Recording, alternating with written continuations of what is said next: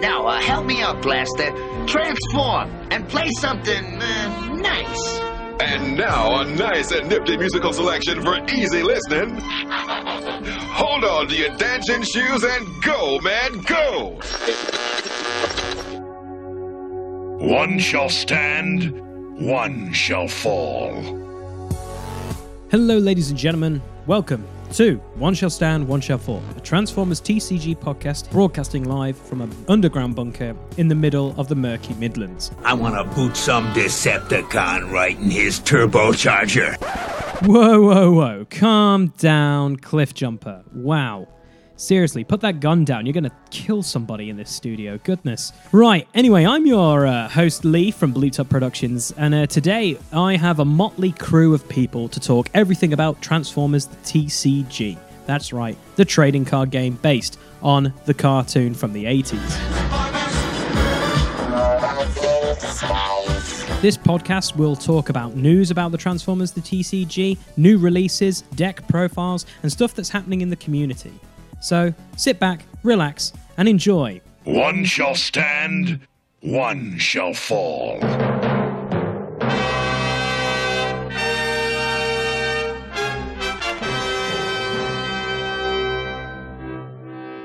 What's up, guys, and welcome to another fantastic episode here on Bleeptop Productions of One Shall Stand, One Shall Fall, the one and only... That's right, TCG, Transformers podcast on the airwaves. This is episode 14, and we've got an interview, a very, very, very special interview, because there's been a bit of a rumbling through some lovely individuals that Dave and me know, saying this guy has been chomping at the bit to get on and talk some Transformers with us. So this episode, we are joined by Wes from Powered by Primus. How you doing, Wes? I'm doing fantastic. How are you guys? I am fantastic. And my co-host, and my brand new, I'm still going to say this, my brand new shiny co-host is with me as well, Dave Cook from the Energon Hustlers. How you doing, Dave? I'm good, thank you. Good evening. Hi, Wes. Thanks for joining us this evening. Oh, thanks for having me. I really appreciate it. So, Wes, we can break the ice now. Welcome. You're here. I feel like there's some sort of epic, like, pyrotechnics going on. You know, the planets have aligned. You are now on One Shall Stand, One Shall Fall, mate. Excellent. We're right in the middle of a Rammstein live concert, so there's that's amazing. Pyrotechnics and flames everywhere. There we go. Exactly, mate. Exactly. So what we wanted to do with this interview, obviously, you know that we interviewed your buddy Matafa from the Ark. Yeah. And what we want to do with this one, we're going to talk a little bit about the Ark, but you are one of the main brains, should we say, behind the raid concept for Unicron. And we wanted to talk a little bit more about how that design space is going. Where is it going in the future? And have you got any possible plans for any other kind of raids and stuff? Because I can tell you for a fact, I'm a huge fan of it. And I'll let Dave talk about it now, because Dave absolutely loves it. Yeah, well, I've just before we started recording, I just said how much my wife Claire loves it. Obviously, Claire's my co-host on the YouTube channel where we do some gameplay stuff, but she's not really a massive fan of the intellectual property. She knows Transformers and stuff, but she's not into it. But when I showed her the Unicron, she's like, well, that'd be really good because we can play it with our 6-year-old, because my 6-year-old lad plays it and she's hooked on it. She just cannot, like, every time, should we play Unicron? Yeah, all right. Any excuse to get the cards out, do you know what I mean? She absolutely loves it. But I think it stems from her Magic background, because we used to play a lot of Plane Chase and Arch Enemy. Uh-huh. And it really, but Unicron in particular, feels like playing Arch Enemy. Like, it really has that, you're in a race against time to beat the big bad. And obviously in Magic it was the scheme cards, whereas Unicron, it's like, I'm just chaos countering up and up and up. And when you see it hit like 15, 17, and you're like, oh my god, it's honestly like, it can be pretty scary. We have lost, terrifying. I have lost games, so have we. When it's like, 20, well, okay. Set it up and let's go again. Yeah, it's honestly, it's so good. It's exactly what I want. I actually, there was a Blue talk from your co-conspirators, Blues on Attack, last year, where they interviewed Drew. And I actually asked a question to Drew in via the chat. It was like, do you have any plans to do Unicron? And he was like, maybe a raid, maybe this, maybe that. And then obviously we had the news. And then Jamie and obviously yourself have been working on the raid post cancellation, and then when Jamie released the video, I was like running around the house like so excited. I was like a child at Christmas. I was just so I was like, it's Unicron, look at this, Claire. She's like, oh, whatever. and now it's her favorite game format. It's amazing. It's awesome to hear. For one, we love to hear that people enjoy it as much as they do, and the feedback we've gotten from it has been tremendous. There has been, as always, there's always naysayers and everything that anything custom that people do, but I would say 99% of the response has been positive, and we're just happy that everyone liked it. We were afraid. Yeah, anytime you put your name on something that is, and you put it out into the universe, and you hope the universe responds in kind, and they did. The Transformers TCG community, the best card game community I've ever been a part of. Actually, one of the best fandom communities I've ever been a part of. Responded with unanimous, "Hey, we love it." Yeah, absolutely. Like, it really is such a well-designed raid. It just feels really like a race against the clock, like I've just said. But for those listeners that haven't seen it, obviously we'll put a link in the video to the Unicron raid on the Powered by Primus channel, and that sort of goes through how you play the raid, doesn't it, Wes? Yep. And like, it's just so good. It's so thematic. It feels, because Transformers movies, like, arguably my favorite part of Transformers. Like, that was the pinnacle of my childhood in relation to the robots in disguise, and it was just absolutely amazing to see like Scourge in his sweeps, and it's like a never-ending army. They just won't die. You kill one, and it's like, oh, I'll just bring one back. So I'll unconventional flying object Scourge. Oh my god! You'd be surprised. That went through a fair number of iterations before we kind of got it right. It definitely was. I would say it was one of the more difficult parts of getting the numbers and the tuning right, because we liked the idea of Scourge and his and the sweeps and having a whole lot of them, but finding the right number was tricky.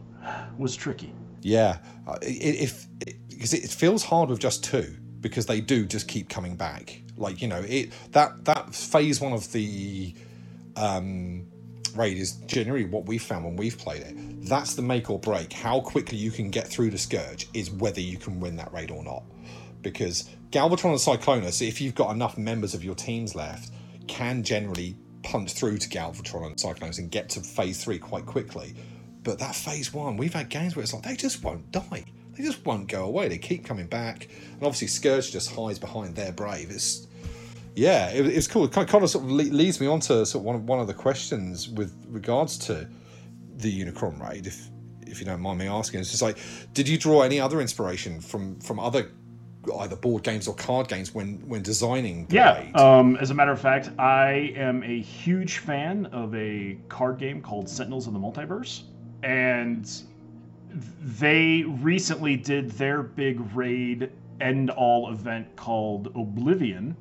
And I love Sentinels of the Multiverse a lot. It is my favorite, just baseline, just standard kind of game that I like. If someone had an opportunity to say, "Hey, do you want to play a board game?" and I'll be like, "Yeah, let's play Sentinels." And my friends think I'm a broken record sometimes, but I really enjoy that game. And so that had an influence on how the Unicron raid was designed. Obviously, the arch enemy influenced Unicron's design, but the idea of the timer and the subsequent waves of Wave 1, Wave 2, Wave 3 of each portion of the raid was kind of influenced a little bit by Sentinels, which the Oblivion, in Oblivion, you are fighting the main big bad guy, Oblivion, and he pumps out several different phases of the game. And Unicron, we felt it fit very well with how the Transformers TCG played to do something very similar. So we drew a lot of influence. I drew a lot of influence from there. I'm the one who suggested that portion of the game, the different phases, And both Jamie and Sam, the other member of Team Primus, we were the three main developers of the Unicron raid, all just really like locked onto that, and we're like, oh, this is fantastic. Awesome. Thank you. Like, I need to check out that game now. I'm a massive board gamer as well, so highly recommend it. It's a great, it's a wonderfully cooperative game. So yeah, I think there are like favorite style now. There seems to be so many good co-op games out there. You know, one of the games that me and Claire play a lot is Arkham Horror LCG, which is, again, but you very rarely win that because it's designed to make you lose. But it's so fun, so fun. So yeah, I'm Sentinels of the Multiverse. Yeah, Sentinels of the Multiverse is super cool. Awesome. I'm going to board game geek that later. Yeah, man, it's really cool. They're actually, funny enough, they're bringing out a miniature version or something, aren't they? Yeah, something along those lines, I kickstarted that one at its ridiculously high. There we go. Get all the miniatures painted and all that kind of stuff. I spent more money than I should have on that Kickstarter, but yes. As you do. It's like. I think that's just the gamer thing, isn't it? We always spend more money than we really should, but you know, it's not dead money because the amount of hours you're going to have out playing those games it's you know, I've got some really expensive stuff like Nemesis and Star Wars Rebellion. They're expensive games, but when you play them, you're like, this was worth every single penny. So I'm gonna check that out for definite. Okay, Lee, do you want to go with the next question? Yeah, you know, I was gonna ask like, Wes, what do you do in the community? But you know, I think we've just gone straight into it. So let's just keep going straight into it. I absolutely love it. So Wes, obviously you've touched on it that you know, Heroes of the Multiverse was a huge inspiration for this. But if we just track back a little bit, what's your background with card games and stuff like that? Is there any other card games you played before Transformers, and which kind of took, you know, obviously making you want to take part in like becoming, you know, partnered with the Ark and also with Powered by Primus, because you're in Jamie's playgroup, I believe. Yep. Right? So my background is, I mean, I'm a general kind of all-purpose gamer. I board game, role play, card game. You know, I've been doing that for years and years of my life.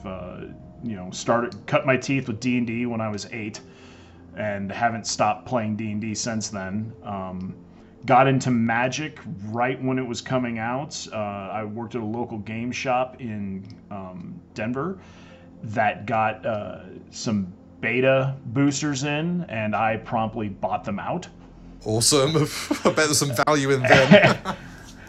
And played Magic the Gathering pretty hardcore from about 90, late 93, early 94 to about 98, 99 is when I kind of got out of Magic. Magic and I have a very tumultuous relationship.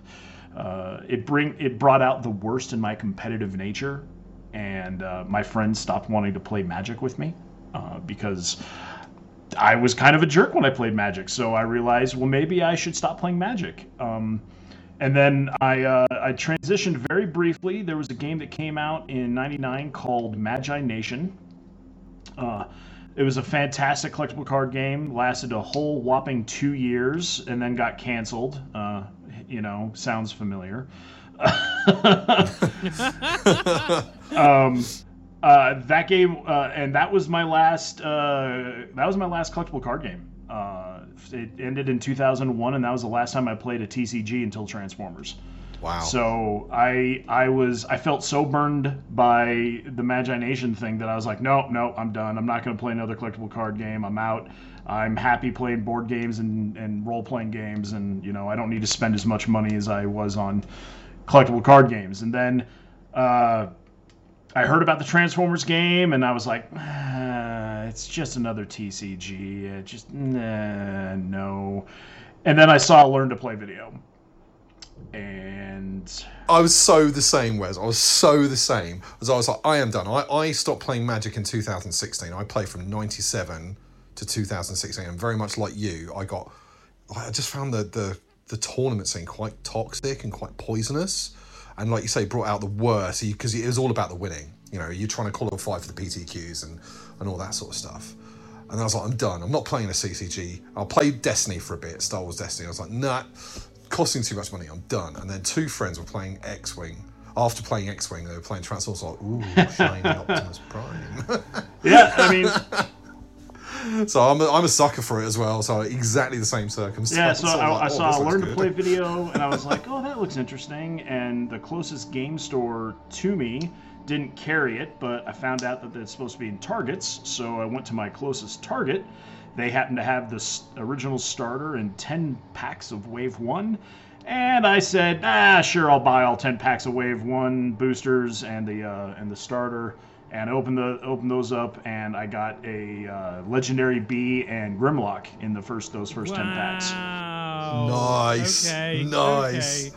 Wow. And I was like, well, I guess I'm playing. And then I found we had a local Facebook group, got on with them, found out that there's a couple local stores that actually actively supported the game, and I went and met those guys. And then from there, Jamie started coming in to that store, and that's how the group of us met Jamie, and that's how we kind of joined what's we call Team Primus, the powered by Primus play It's group. really good. I think that's how it all organically happens, isn't it? It kind of you start playing a game, and then you look on Facebook, you see what the people are, and then it can organically grow from there. And I think that's how it really does for multiple different types of games. Yeah, exactly. I mean, the bread and butter of most of these games, is usually being able to find other people to play with, and and the time of COVID has made it harder.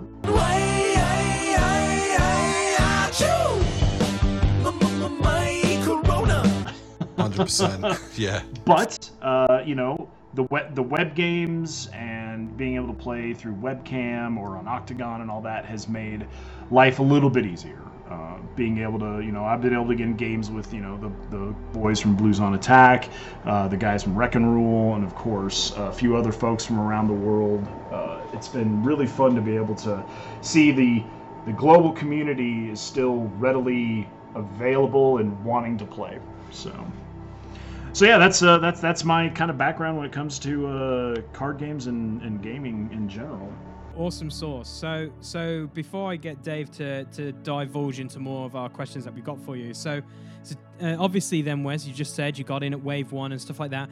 What would be your favorite Autobot or your favorite Decepticon from the whole game so far? Oh, jeez, from the whole...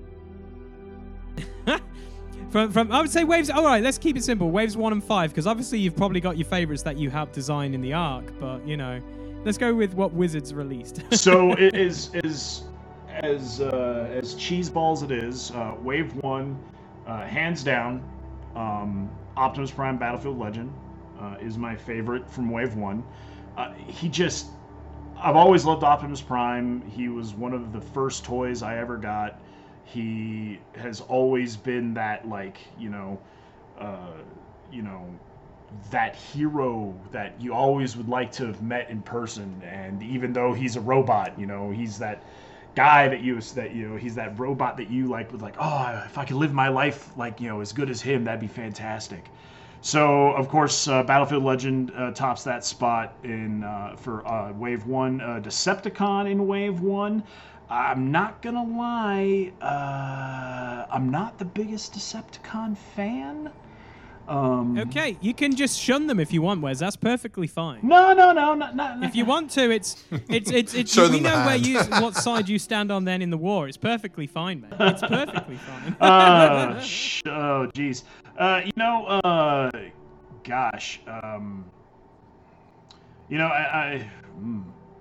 I'm gonna have to say, as always, Optimus Prime's foil, of course, is Megatron, and even though the Megatrons from Wave 1 were, well, let's just say they're not great.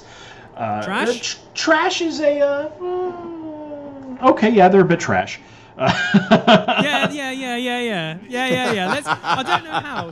So Drew kept telling whenever Mike and me had an opportunity to talk to him, he always said that Megatron Living Weapon is as powerful as Optimus Prime Battlefield Legend. He always said this, and I was like, I think my brain doesn't quite understand what you're trying to say, Drew. So I might need to just ask him now. I don't know how I don't think anybody's That's my brain question, understood is- that, because I don't think anybody Yeah. could agree with that statement. So yeah, it's pretty bizarre. Wave 2, of course, for me, it was the aerial bots in Superion. Yes. They just... I wanted Volcanicus to be a thing, but Volcanicus was not a thing. And he still isn't a thing. Yeah. As much as I wanted that big beefy boy combiner to be fantastic, he was unfortunately just he was trash. Still. Yeah, we still go. I is. was waiting for you to bring out Yeah. the T word. It's fine. The T word has been used. Wave 2 Decepticon, I really was happy that they brought in the triple changers with Springer and Blitzwing. And I thought the concept of Blitzwing was cool, just wasn't quite as good as he could have been, but I did really like the triple changer aspect. So Blitzwing would probably be my wave 2. Wave 3, I mean, I gotta go with... Ooh. I played a lot of decks with General Optimus Prime. He was far and away. I loved his giving everybody tough and bold, and then when he swung in, he was tough, bold, and focus. He was great. So the deck that I played at Gen Con, actually, that I did really well with there was with General Prime. God, I can't really. Decepticon Wave 3 was Shockwave was Wave 3, right? Yeah. Major Shockwave? Major Shockwave. Yeah. Yeah. He's so He good. represents everything that I hated about Magic, but everything that I loved about the theme of the character. Okay. Like, he fit the theme of who Shockwave is so well, of just like, I'm just going to wreck everything that you want to do, and there's nothing you can do to stop me. And I thought that was excellent. Wave 4, I will say, Lord Megatron was amazing. He was fantastic. I unfortunately had to play against him too many times at the Energon Invitational for my liking, and I just hate playing against him in a limited format when you're stuck with Trailbreaker and your opponent has Lord Megatron, and you're like, yeah, I got Trailbreaker.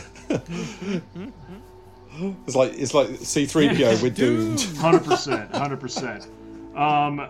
Let's see. Captain Ironhide, what wave was he? Was he wave? He was wave 3. He was 3. You could go Ironhide as well. He was pretty He good. definitely ranks up as one of my favorites in wave 3. Ironhide is... so there's a question asked, I remember seeing it asked, who's my favorite Transformer? Total, and that's Ironhide. Like, hands down. He was the very first Transformer I ever owned. It was a gift. It was a gift given to me, and I fell in love with the fact that I had this dopey van that turned into a dopey-looking robot. Because I'm sorry, but the Generation 1 Ironhide Ratchet toys are.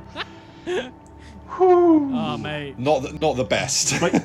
But he was my first, and I loved him in the cartoon. I thought he's always been my favorite. I mean, when they made Captain Ironhide, I was like, oh my gosh, I can make a 3-wide Ironhide deck, and I'm gonna call it Iron Wide. Yes. Yes. Nice. Oh my days. And I love it. Love it. so, and then let's see, Wave 5.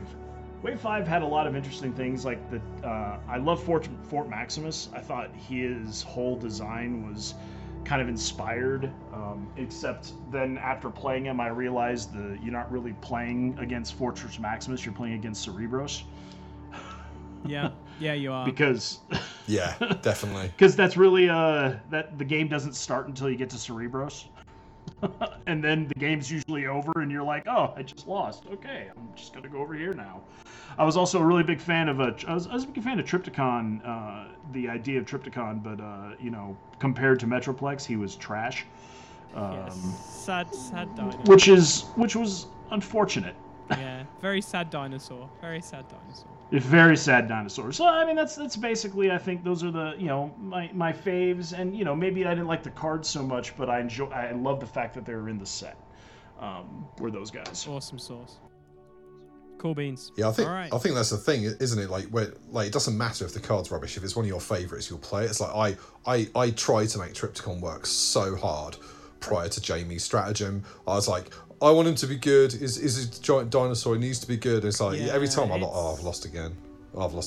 And then Jamie, literally before even the whole set had come out for the arc, I printed out. I did a Blue Peter jobby, which is a very old UK children's program where they literally just made stuff out of cardboard and paper, and I just did a Blue Peter jobby scout the area. I'm like, I'm playing with that immediately, and I just loved it. It's so good. Yeah, that card surprisingly went through the several iterations of like, oh, it's not strong enough, oh, it's too strong, oh, maybe it's not strong enough, oh, or how about this? And then we finally just said, screw it, let's just do this.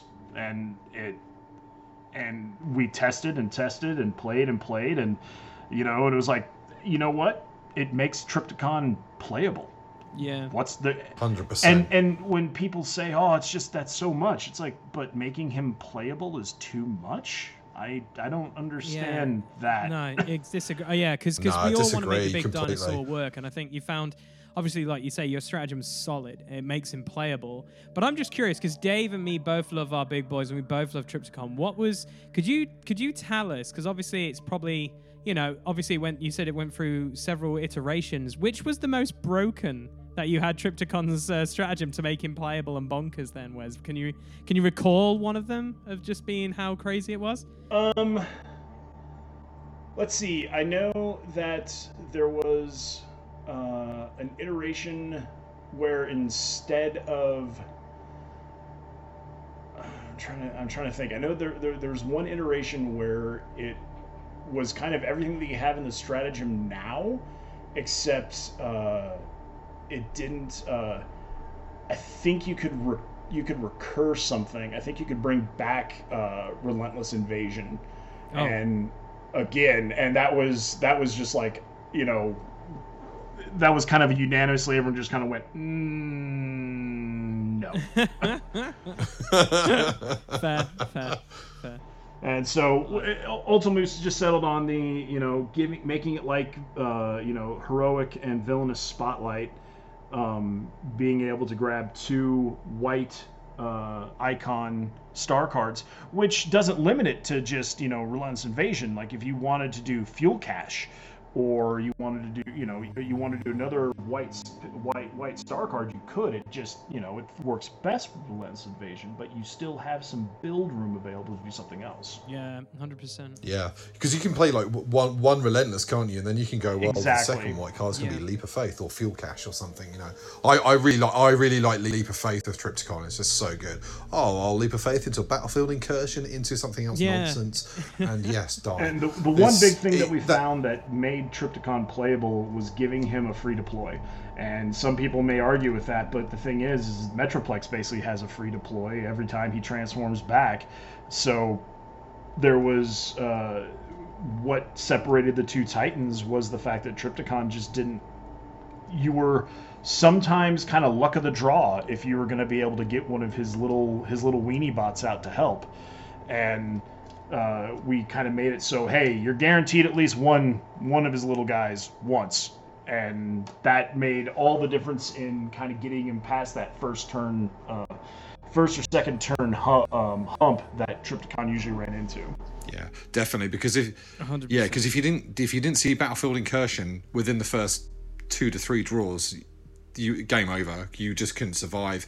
Whereas like with the stratagem, you can fart out a guy on turn 1, and then if you're going second, you've got Battlefield Incursion, you can spit out another guy. So you got 2 of the little guys early. And I always what's the one that draws you cards? I can't remember his name. Is it Full Tilt or Wipeout? I think it's Full Tilt between the two. I think. Yeah, the one that where you draw cards, because like if you spit him out, and he just gives you that dig, doesn't he, to get the extra Battlefield Incursions and just get the engine rolling. So I think personally, It's exactly what Trypticon needed. It's just great. I love playing Trypticon. He's just so much fun, and to have something that gives him that consistency was definitely well needed. So anyone that says it's too powerful, I don't think it is, because if you put him against Sky Shadow or anything stupid, then he still burns down. Come now. If you put anything against Sky Shadow, it's usually yeah. Well, yeah, this is true. This is true, but that's true. It's yeah, Sky Shadow's banned in our house. yeah.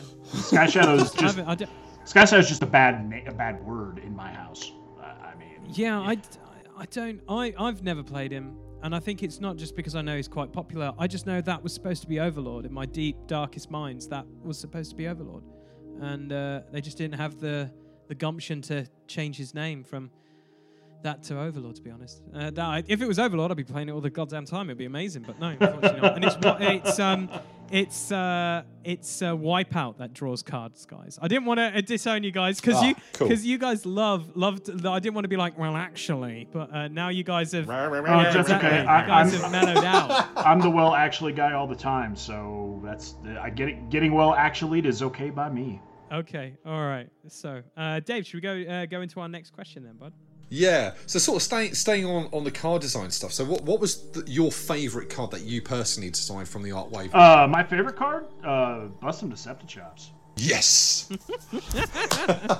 I love that card. I love it. It's limited in its scope. I mean, the thing about it is that it's followed closely by Jazz that I helped design with Matifer, but. As I said, I love Ironhide, and anything I can do to make Ironhide better. And the thing is that, you know, there's not much you can do with the Sentinel Ironhide because he's so intrinsically tied to the Sentinels. And so I didn't want to do anything there.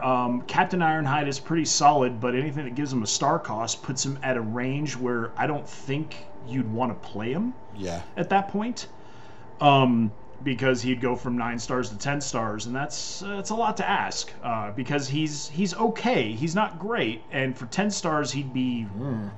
And so I was like,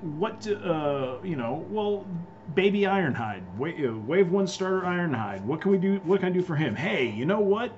You know, and we talked about it, and I looked at it, and I was like, why don't we just give him when he's fighting Decepticons? He gets bold 1, bold 2, tough 2. It's so theme.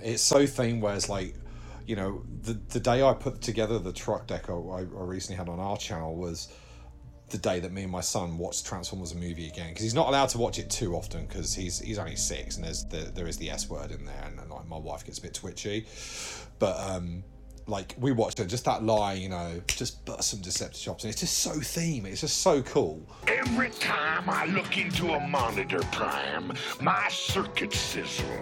When are we gonna start busting Deceptichops? And I think it turns that little 6-star joke of Ironhide, because he was a bit naff because he was completely vanilla, no abilities.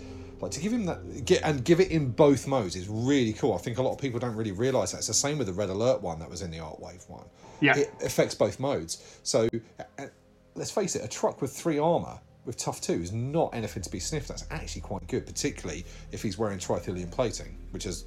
And he also has 4 more health. Exactly. So he's, what, 11? 11? Yeah, it puts him at 11. Yeah. And yes, we know that it puts we understood that it put that particular character in that one-shottable. He's the hardest to one-shot character of that star count. Because I think you need 3, so 14. You need at least 15 damage, I think, to just get him completely, to ensure he's off the table. We get that, but again, how many people are going to be building a ton of Ironhide in a ton of decks? I mean, that's just it. Me. He's now playable. It makes me happy, but you know, he rolls up against other Autobots. He's just got 11 health. I mean, that's you know, it's nothing special. I was just going to say, like, if you stack him up now with the other 7-star trucks that have come since, like Gears, he's 10 health, and Ironhide was tough than Gears, you know, like. Yeah. And Outback's 6 stars for 10 health? Yeah, I mean he becomes a bit of can be a bit of a powerhouse. harder to kill, great to wall up with, and if you run 3 wide Ironhide, he becomes the MVP of your team almost. He's usually my last standing Ironhide, but he's also the most dangerous usually at that point, because put him with a static laser on top of that, and as long as you're playing against Decepticons, he hits really hard. And it just quite ironically, like the game shifted towards Decepticons quite heavily towards the end of its official lifespan. So like he definitely fulfills a role there as well. If you want to look at a more competitive side of things, 7 stars for an 11 health, bold 2, tough 2 is actually really, really strong. So yeah, no, that's a great answer, man. And obviously, we talked to Matt on our previous episode where he said he brought you on board for Jazz. What was that like working with Matt? It was great. Matt was the man is 1,000 miles a minute, 10,000 ideas, all flying at like warp speed, and it was fun to just kind of zero in on what do we want Jazz. I said I want Jazz to go back to his Spec Ops roots. One of the very first comics that I remember reading about Jazz, strangely enough, was the Man of Iron story from the UK Transformers comics, where Jazz has to basically, he's kind of befriends this kid and finds out there's this ancient Transformer buried somewhere that he's got to help him, and the whole thing was Jazz was staying out of sight. He was staying quiet. And he had to creep up on everything and couldn't do everything out in the open. But when he did, he brought the thunder, and that's kind of the idea for the new Jazz was, he's got stealth so he's quiet. You don't see him coming. You can't directly go at him. He's gonna, he's always gonna be able to see what your plans are.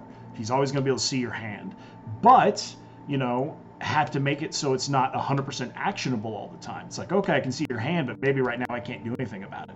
And so when he flips back, that's when he can disrupt your plan, but it's not, he can't choose exactly what he gets rid of.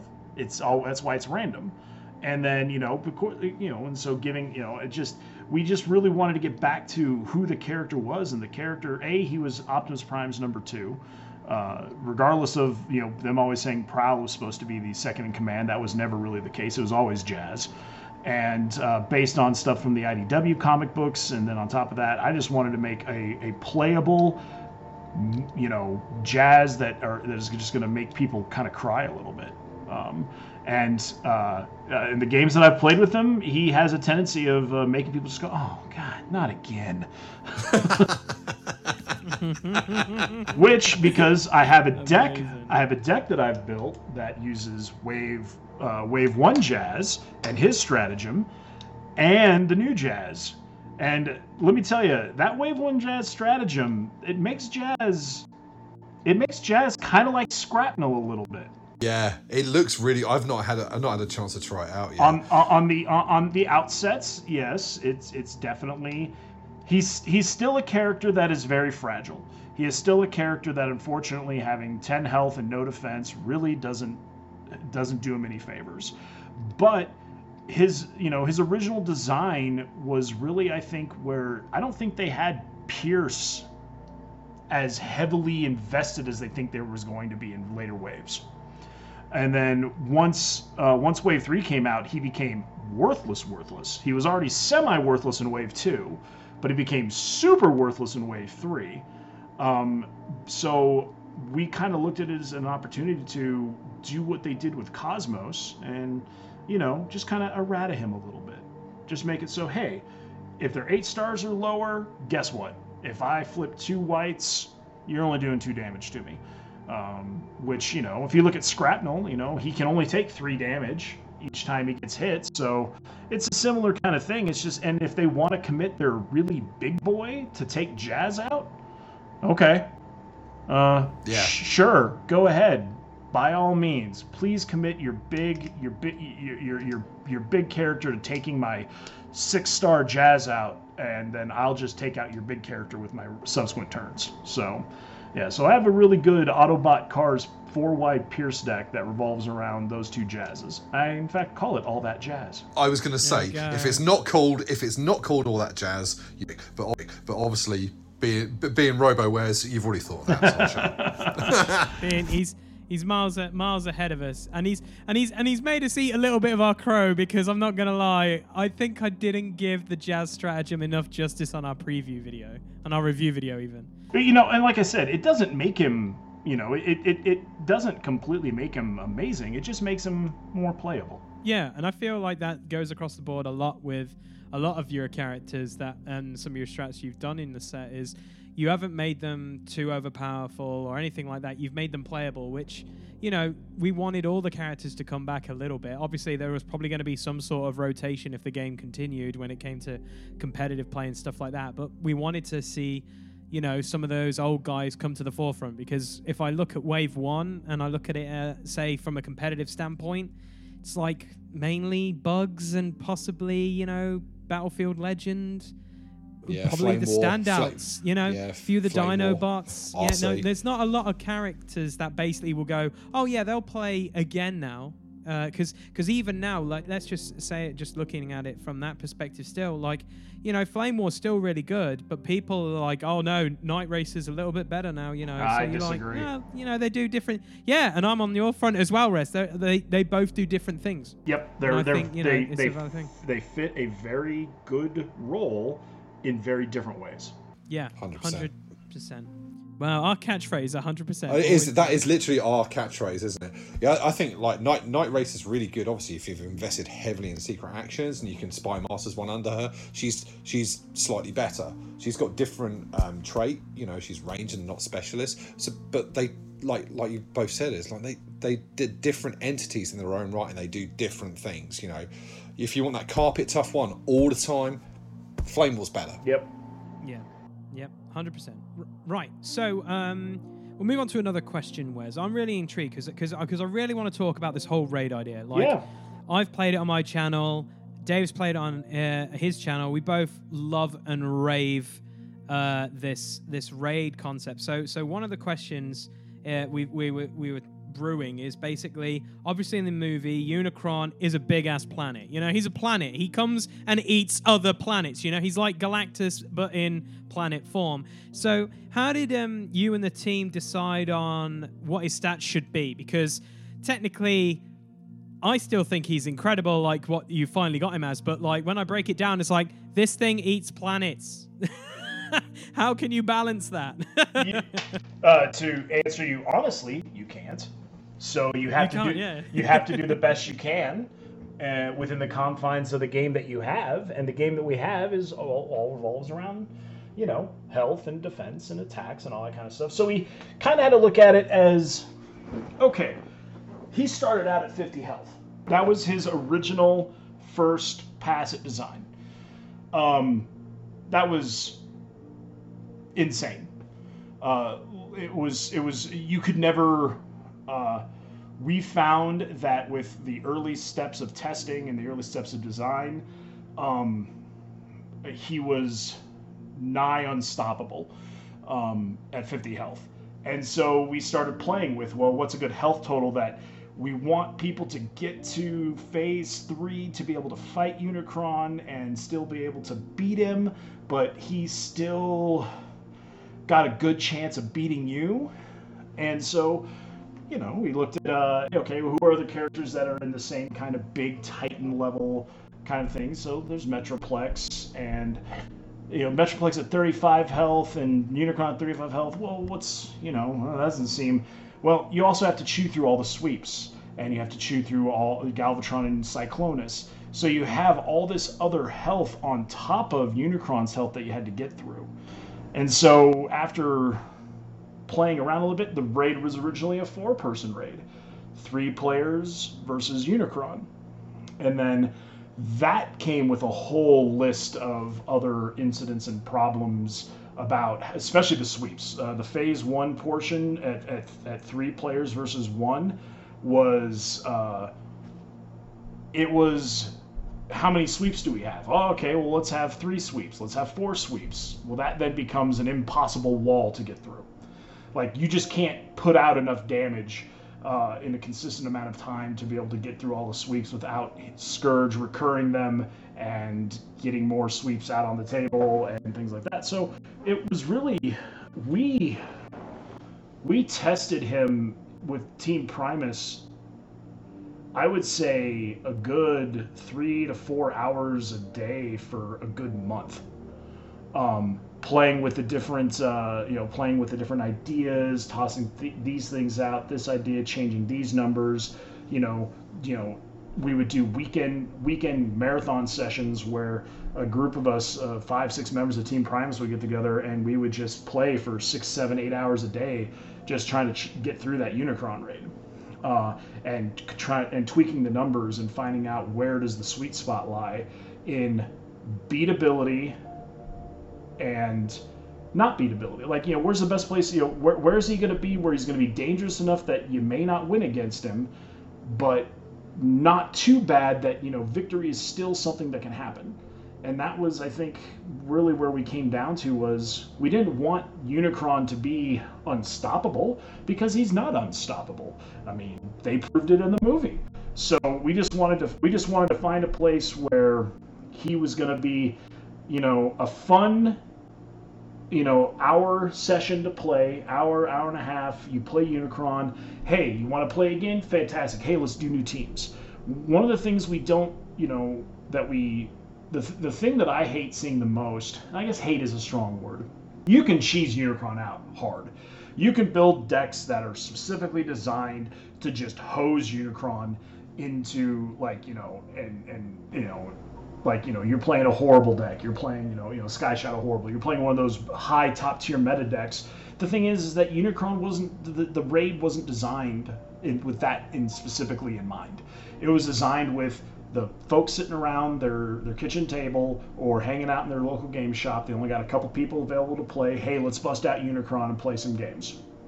And so the design portion of where we came to balance that was testing, just trying this number out, this combination out. Did this work? No, that didn't work. That was way too strong, or that wasn't strong enough. And it just came down to finding a place where we kind of like the idea of a 60-40 split, where you're going to win maybe 40% of the time and he's going to win 60% of the time. That changes as you learn and as you change your decks to maybe play Unicron. But then the Unicron player, we give them free reign. If they want to rebuild the Unicron deck to however they see fit, that changes the difficulty of the deck right there. We just say that, make sure you use the cards that we included for the raid, because if you don't, that's gonna hinder Unicron something fierce. So, so that's where we kind of sat at, and some of the ideas we came up with that were maybe too strong for the baseline raid are what we're putting into for our, what we were calling hard and nightmare mode of Unicron. Awesome. So, yeah, before I'm going to ask you about those lovely things, I feel like it's quite mandatory, because obviously I feel like looking at it from like an outsider's perspective, obviously you helped design it, Wes, was, I don't know if Dave will agree with me or not, is the fact that I feel like when you play this, you need to play theme, because it's the movie, you want to play theme. So like the only time I think we've only won the raid was on my channel, and I played Dinobots because I was like, they're the ones that kicked Unicron in the butt, so I'm going to play them, and I feel like you want to play theme with it. Yeah. No, I was just gonna say totally. Like when I'm looking at building decks for it, like every time we play, because my son's like, I want to be Optimus Prime, Battlefield Legend. I'm like, yes, Prime was in the film, Aidan, but there are other characters in the film. So what about Springer and RC and Magnus and this and because you can cheese it, like you said, you can cheese that raid if you want to. You can just load it up with direct damage, keep the chaos counters down, and just it's. But that's not what you guys designed that raid for. It's for, like you say, the kitchen table, like getting you the family together in our case, or like you and a couple of friends, to just recreate that entire sequence of the movie in a really cool, fun way. And like, if you can do it in any game, can't you? You can do it in any format. Like you can either go full on top tier, and make it so it's an unfun experience for the person who's playing Unicron. Yep. Or you can actually just have some fun, because that's what it's for. Like, you want to play top tier, go and play events, and that's fun. And if that's your bag, that's cool. But don't bring it to a Unicron raid. But like you say, if you do, and that's kind of like leading on to our next sort of question with regards to these variants and stuff.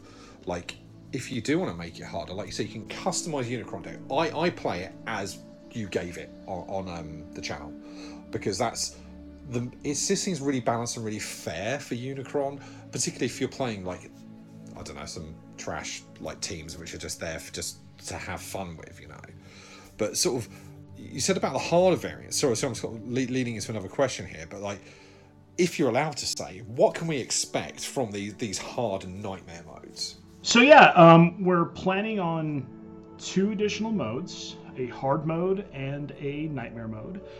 They will both be encapsulated in the form of a stratagem that you just play on the Unicron side of the table.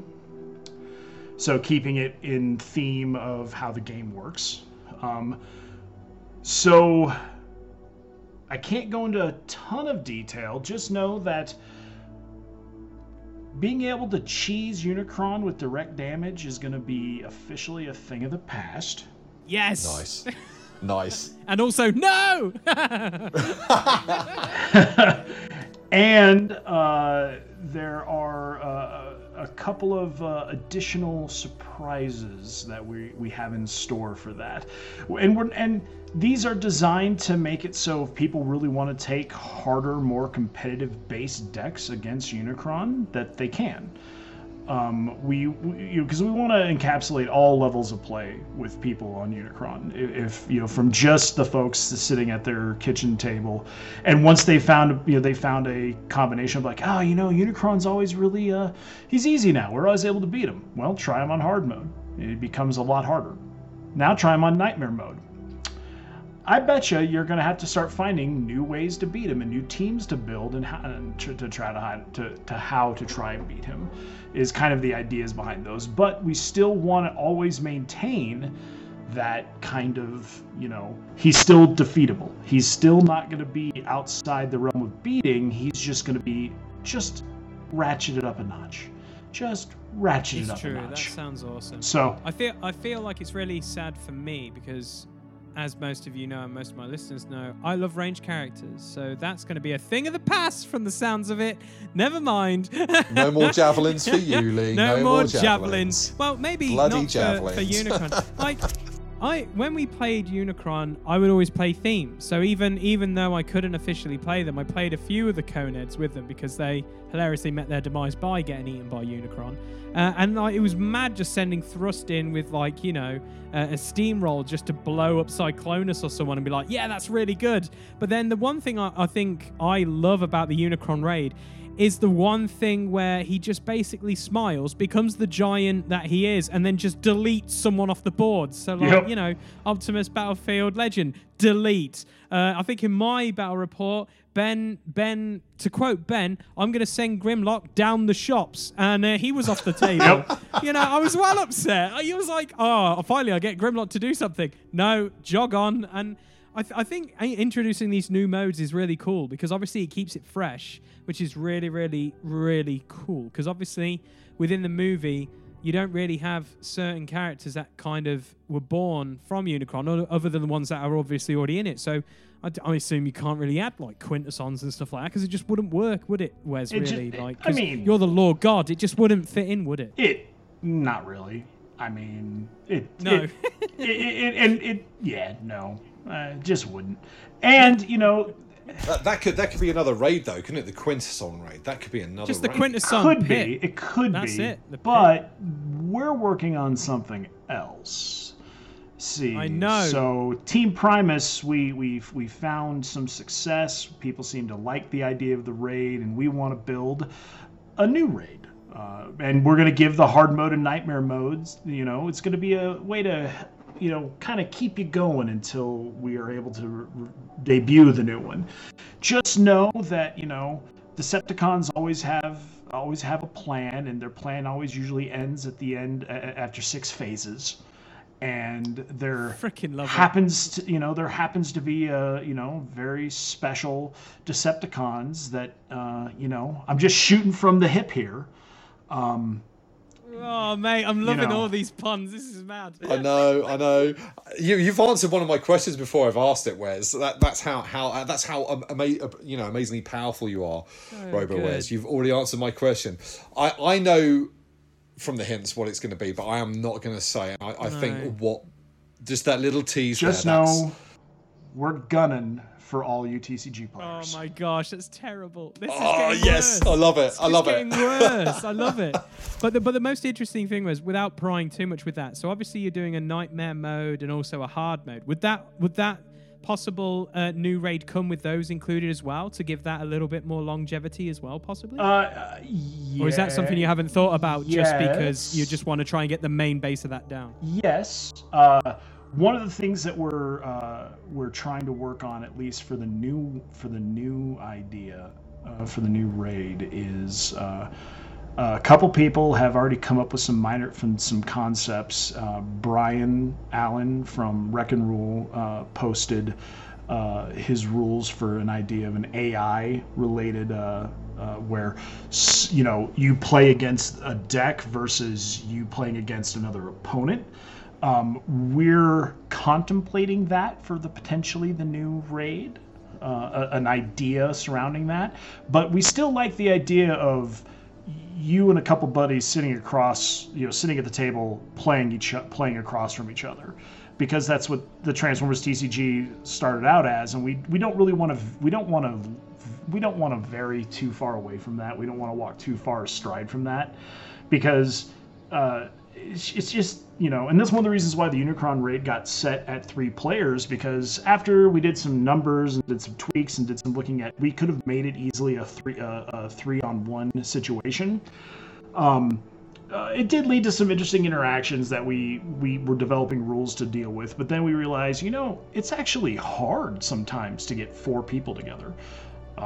Harder than it actually, harder than it seems. It's actually easier to get 3 people together than it is 4. And so that's one of the reasons why we set the Unicron raid at 3 people, is because, it's easy to get 3 people together. 4 is sometimes pushing it, especially in today's day and age. It's, while there might be an end in sight, we're still a good, 6 months more away from that, even being a real reality.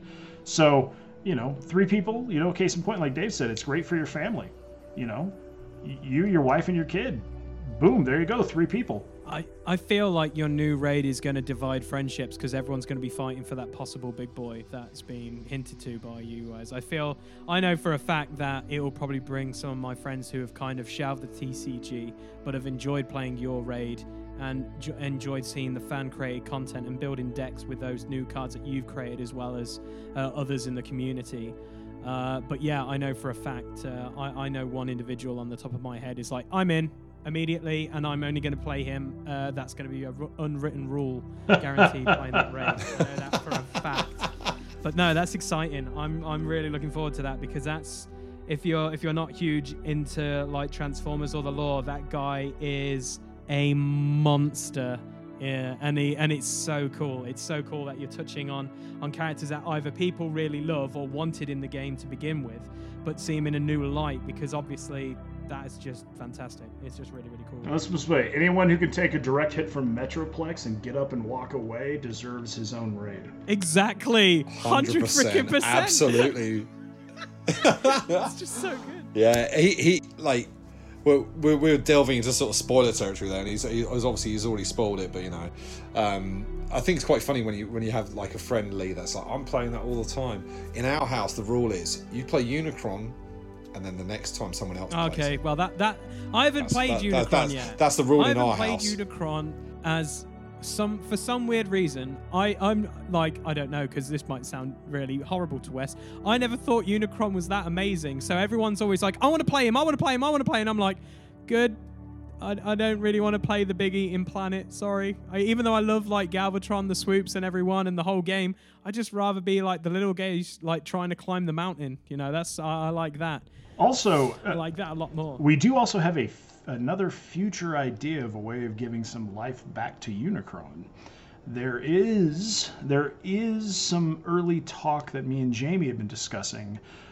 There's a certain individual that Unicron specifically hates, who encapsulates the entirety of who Cybertron is, and there is talk that we may start working on a raid versus raid deck. That's Yes. yeah, that's full circle as well, isn't it, Wes? So full circle. So full circle. but for you that's guys. gonna be That's amazing. That's gonna be later 2021, if that does in fact materialize. So that is completely in the may or may not happen. So everyone take that with a grain of salt. But we've discussed it. We've discussed it. You can. We're allowed it. All right, Dave, have you got any other questions to shoot at Wes? Kind of one, but maybe before we sort of skip on to sort of like the listener questions, because we've got quite a few of those as well. So obviously you've kind of alluded to the playtesting aspect of Unicron. And I imagine, was that primarily powered by Primus, the Team Primus testing that? You know, are you going to be opening up the playtesting for this new raid to the rest of the arc? So it wasn't just Team Primus we did a majority of the testing, but Wreck and Rule did some testing. The Matifer and his group up in Canada did some testing. Blues on Attack provided a lot of input and things like that. So the whole ARC team got input on the raid. And we, of course, had a tremendous help from Mike King, who did all the card design for us. Because Mike King, I will always sing his praises. Our cards wouldn't look as good as they do if it wasn't for Mike. Mike hand built all of our templates, everything from scratch for our cards. Wow. And you know, that was awesome. And then of course the wording and how the rules work wouldn't even nearly be as good as they are if it wasn't for Carl Endress. So everyone at the ARC had a hand in the Unicron raid. I will say the Powered by Primus team had I would say we were most hands-on with it because we're the ones working on it constantly. And then taking the input and the feedback from the other group, the other teammates and everything, trying to improve it, making the wording better, making things clear, making it so it didn't play like a hoopty jalopy, sputtering out, exhaust fumes. So it was but we'll definitely, as always, with anything related to the ARC project is okay. While we are all individual separate channels in regards of how we are content creators, when it comes to the cards, we are the ARC. There is no dissemination at that point. We're not just Blues on Attack, Wreck and Rule, Powered by Primus, Matifer, Mike, and Carl. We're the ARC. We're all one team. So anything that we're going to put our name on, everyone's going to have, input on. The creators of our individual projects, as it were, have, I guess, first right of no, I don't agree with you, but we're gonna take to heart what our co-creators say. If they say that's a little dumb, I'm gonna believe them that they think it's dumb, and we'll look at something else, and we'll find another way to pull something else out that maybe keeps it in the same vein or the same kind of design intent, but is different. So yeah, and then when it comes to playtesting, one of the biggest criticisms from ArcWave 1 is people were like, oh, we really wish you guys would have had a more open playtest phase. Okay, that's not a terrible idea, and we're actually going to open up to a wider group of playtesters for moving forward with projects for ArcWave 2 and things like that, because we understand that people, the more eyes that are on something, the more quickly they may see something that we didn't see. So for moving forward, we are definitely going to have a large group of playtesters. We're going to put more cards in more people's hands sooner to give us that feedback that we need before we drop the wave in earnest. That's awesome. That's a really exciting thing to hear. I know personally I'd love to be involved in some way, and I know Lee will be chewing your arm off. I'm sure we'll be able to, get some cards in people's hands. I don't. Matt already knows how passionate I am about one guy. Yeah, I know. Matt already knows how passionate I am about one guy. When I heard about the Ark and what you guys were planning to do, I was so excited because I won't lie. In July, I was pretty depressed about the whole state of the affairs. I've given this TCG my all. You're not the only one. Yeah, absolutely. I think we all felt the same way. Here in the UK, I'm not just a YouTube broadcaster, and me and Claire are really kitchen table players with Transformers. It's not something I take too seriously, and we just play it for fun. So quite often are really sloppy, but we enjoy playing and we enjoy doing it. But for me, the passion I have behind Transformers was building that local community up and getting people to come to events and just hang out. Like we only did a handful of tournaments. Most of our meetups were just, let's go and play some cards. Yeah. Order a pizza and have a couple of beers or whatever, So yeah, in July I was like, but then the whole thing with the Ark and it was just like the light that the community needed. So it was just. And when I heard Nick was doing Galvatron and stuff, I'm so excited.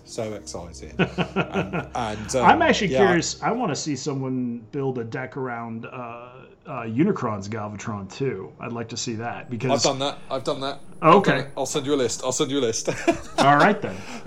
Buzzsaw and Night Racer together, or Flame War, according to your flavour, because you don't get a lot of stars with him. But the Unicron Ray Galvatron, if you can load him up and you just go bang, he's a beefy boy. Don't care.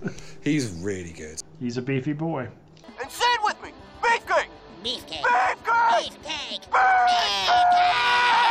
Yeah, there was a couple of videos on our channel actually with him. Like, it didn't quite go my way, but I think after a few plays, I was like, right, you know when you take a deck away and you change a handful of cards or maybe a character or this and that. Buzzsaw was really good with Galvatron because you could play a weapon on Buzzsaw swing and then get Galvatron's weapon for the next attack. Yeah. Really cool. Yeah. Really cool. Awesome. And Cyclonus as well. What a beast Cyclonus is. It's true. He is a beast. And it's funny because the Cyclonus in the Ark set is more akin to Cyclonus from the movie and the cartoon series. And so we didn't want to step on those toes with Nick. And so the Cyclonus we designed, changed a bit to be more like the warrior, the swordsman Cyclonus that is in the IDW series. Yeah. Yeah, no, I was going to say he's very yeah. much like the IDW, isn't he? With like the blade flurry mechanic built in with the flips and stuff. And if you can cheat a couple of flips out like with an unconventional and he's like 16 damage. Yeah, he can be pretty. He can be pretty strong. Yeah, very much so. Very much so. Very much so. So I think that's all of. Yeah, unless you've got anything else, Lee, I think we're good for our questions. Aren't we? Our questions are done. So before we get into the mass hysteria, which is our viewer and listener questions, Wes, have you got any questions for us before we get to Teletran? Have you got any questions for Dave and myself, or should we just go straight into the emails? Why do you hate on so much of what I made? I just. That's Lee. That's not me. I never said anything. No. Do not tar me with his brush. I'm being completely poking at you. Matifer asked a lot of the questions that I probably would have. I actually would have asked in his interview. But obviously, you guys are of course very happy and very excited that the game is continuing on in the hands of the fan creators. What do you guys want to see from the fan groups? What are the not necessarily bots per se, but are there mechanics? Are there things that you would like to see addressed, or something that you're like this is a problem, or this needs more support? Dave, do you want to go first, or have you got? I've got my. No. Do you want me to go? Okay. If you've got an answer, if you've got an answer, you go. I feel like it's always different for every person because everyone, like you stated earlier, Wes, your first ever Transformer was Ironhide, and now you've made Ironhide better, so that's really good and shed some light on him. It's funny that you mentioned Blitzwing. I was absolutely livid when I looked at Blitzwing and was like, that is such a missed opportunity by Wizards. Like, this guy is a fan favorite, and you just drop the ball. So I always feel like there's certain characters you wish you can revisit, and I think that's what fan creating stuff can do. Like, I know they tried to make him playable again with the strat. I tried him with the strat, and I was like, he's still not the thing. Because when I looked at the second wave of triple changes, and like Drew addressed it in an interview I did ages ago with him, that obviously Astro Train and Springer, the second time around with Springer, obviously, they addressed what the triple changes should have been in Wave 2. 100%. Damage had already been dealt. So, yeah, because basically, when I talked to him at the Energon Open, he was like, yeah, Springer and Blitzwing, that was definitely like our first take on triple changes. And then obviously with the next iteration of triple changes they did, which was Springer and Astro Train and stuff like that, they said they definitely improved on it. And then when we saw it, we were like, oh yeah, this is miles beyond better than what the others were. So, okay, so I think Blitzwing.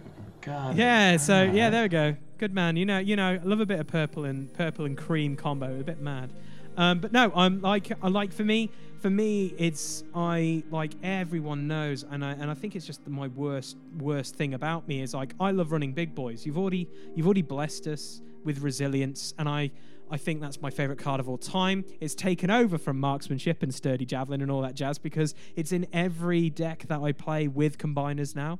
But obviously, with fan-made sets, everyone wants to fix issues with combiners. Like Alpha Trion just did it with their combiners, which have really brought them to the forefront, which is really cool. There is one combiner that is trash, and I will gladly say trash, and is super iconic in the show. The lime green purple killing machine. Wizards, what were you doing? What were you thinking? To quote that movie. Like, that guy, I would love a better version of him. Like, my personal opinion is like combiners should feel like more power. Like, Bruticus is scary. Like, I've seen it on Dave's channel, scary. I've seen it on Jamie's channel, scary. You know, every time I've seen to play him, I'm like, I don't really want to play him. He feels like a combiner, like as Dave was mentioning earlier. But yeah, combiners. Like I said to Matfer, just Blitzwing and Devastator. That's it. All right. Just those two. Quite passionate about the combiners. Oh, come on, you, like growing up as a kid for me, like I grew up on watching B movies and Godzilla films and like Power Rangers and stuff like that. What's better than robots fighting? 6 robots combining to a bigger robot, or a city that combines into an even bigger robot. Like, yeah, it's mad. Like everything. Like I 100% agree. Bigger is better. Bigger is better. Like, enough said. Thank you, Wes. Thank you. Also, because I'm gonna get a hilarious jab. Who the heck is Broadside? Like, who is this guy? Who is He's just an aircraft carrier. So, like, he's not only just an aircraft carrier. He's actually a triple changer. Broadside. What? Yeah. He becomes an airplane that can land on his aircraft carrier. I don't know. I really don't understand that one, but yes. He's a Broadside appeared in the Generation 1 cartoon, I believe, in about 4, if not 5 episodes total. And then he was again in the Japanese sequel series for about 6 episodes. In general, he was much better received in Japan than he was in America. He was kind of near he came in at the tail end of the end of kind of the American toy craze. I mean, Transformers effectively died in the United States in 1990 with the unfortunate Action Master line. I don't want to talk about that. So of course, because mandate obviously is get as many toys that we're selling into the game, into the cartoon as possible. Broadside, of course, was presented. So interestingly, So you know the deluxe Insecticons, which are Venom, aka Venom, Barrage, Ransack, and Venom, Barrage, Ransack. Oh my God, am I missing one of them? Chop Shop. Chop Shop. Thank Chop you. Shop. They were never in the cartoon. Do you know why? Why? Nope. Because they were a toy that Hasbro purchased the rights to present in the United States as a toy, but they did not buy their broadcasting rights. So those characters were never allowed to be in the cartoon because Hasbro didn't pay to have them in the cartoon. They are considered the greatest failure of the Generation 1 toy line because of that. Followed closely by Roadbuster and Whirl, Roadbuster, and Sandstorm. No, not Sandstorm. Sorry, Sandstorm was in the cartoon, but Whirl and Roadbuster weren't allowed to be in the cartoon because, again, they were a third party. They were not Takara, and so they didn't buy the rights to show them in the cartoon. So I did not know that. That's rules, law master, as Matt told us, man. Law master. There's a reason why Jetfire was only in roughly 16 episodes of Generation 1 because of the amount of lawsuits and copyright claims between the Valkyrie from Robotech and Jetfire's design. The toy, of course, as we know, was based on the VF1 Valkyrie from Robotech and Macross, Macross respectively, but the cartoon, the likeness was contested multiple times, being still too much like the Veritech for broadcasting rights. So ultimately, Jetfire was written out of the series completely, and Omega Supreme replaced him. Oh, that makes sense. Because there comes a point where Omega Supreme becomes the Autobots transport all over the place, and Jetfire is nowhere to be seen. That's it. He's just disappeared. I had that toy. Because I remember the basic shell of it. That it was the Bandai miniature. It had Bandai, and you basically clip the red plastic bits on, and it became Jetfire. And the strange part about it is that initially in the UK. Jetfire was the toy that came out as the Autobot leader, not Optimus Prime, because Optimus Prime's mold and rights to sell him in Europe was held by an Italian company for the first year or so of the Transformers toy line in Europe, and so they couldn't release Optimus Prime in the UK initially. I vaguely remember that. I was only. Well, me and you are the same age, Wes, so I'd have been, 9? 8, 9, Eight, 9. Because I remember, because my first toys were Sideswipe and Skywarp. They were my first two. Swoop was never sold in the UK. No. Do you know because what, though? he died in the UK comic book. Yeah, there we go. I remember that. Yeah. I remember that in the comics. Me and my family, my dad used to work for British Airways. I'm sort of totally digressing here, but we went on a family holiday to Florida in 1980. God, I was 10. 1986. We went to Florida, and I remember going into Toys R Us and seeing all these Transformers we could not get in the UK. You just couldn't get them. They weren't commonly available, you know. And me and my brother both wanted Devastator, but we were told no. So I ended up with Scrapnel, or Shrapnel, as he was called then, and Kickback, and my brother had Swoop and Slag. Or Slug, as he's now called. Slag, because at that time, they were like gold dust. See, we had loads of, you could get like Starscream, Skywarp, and Sideswipe, and all the mini ones like Brawn and Huffer. You could get all them in Tesco, which is, that's like your target. Tesco's, I go to Tesco and get the boys to transform, they'll shut up then, won't they? But for us to walk in a Toys R Us, which we didn't have here in the UK then, I don't think, or if we did, there was only in a couple of cities. To walk into there, it was like magic. To see all those Transformers, I want this, I need this. Oh, and another thing about Broadside, he's also a wrecker. Oh, okay, yeah, because I was going to say, I know Matt mentioned he was a wrecker in this, but I also find, so my gist, Wes, if I've got this correctly, he's kind of a giant triple changer, kind of similar like Skylynx then? Is that the best way of describing it, possibly, with the triple changer kind of form? No, unlike Skylinks, who's two parts that form into one unit, he was legitimately just a triple changer like Blitzwing and Astro Train, where you transform him, he's an aircraft carrier. Transform him, he's a plane. Okay. So he's either a tiny aircraft carrier or a jet, or he's in a possibly large jet and a regular size aircraft carrier. Yeah, because I only remember seeing him when he was like with Sea Spray and they were looking for Trypticon. And then I was like, who the heck is that? I have not seen this guy ever in the G1 series other until like after the Five Faces of Doom, when obviously Metroplex and Trypticon and they're searching for him. And then he goes, hangs out with Octone and a crazy like Middle East country. He had his in non-G1 cartoon media, he had quite a bit of play in the Transformers UK comic, because Simon Furman, who was the writer for that, loved the Wreckers, and so he used them a lot. And so because of that, you would see Springer and the Wreckers, including Broadside and all that, quite a bit. And then he got a fair amount in the 2005 IDW continuity as well. He was around a lot. He wasn't a main character. He was usually just like a character that was there getting shot up or shooting someone.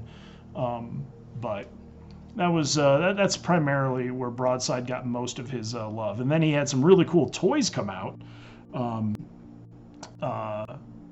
over the course of time, but in general, yeah, he's an oft-forgotten character. He didn't see a lot of people don't know who he is. Cool beans. All right, that settles. I've given Dave enough time to figure out like what he would like to see.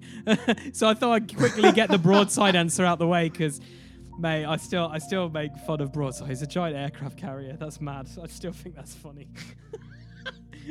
Like, he's not going to go very far on land, is he? But then he's got a jet, so that's okay. That solves that issue, because I was just like, everyone else is like, roll out, and he's just like there going like, well, I can't. But now he can. Now I know he turns into a jet. It's all good. It's all good. So, Dave. Do you know, we've been talking so long, I've forgotten what the original question was. Sorry. What is something that you'd like to see visited or even revisited in the game that hasn't, what you think has not seen enough? Is there something more in the game that you'd like to see explored? Some more mini cassettes. Okay. Obviously, we've had Beast Box and Rumble, which is amazing, and Rewind. And Ratbat. And Ratbat as well.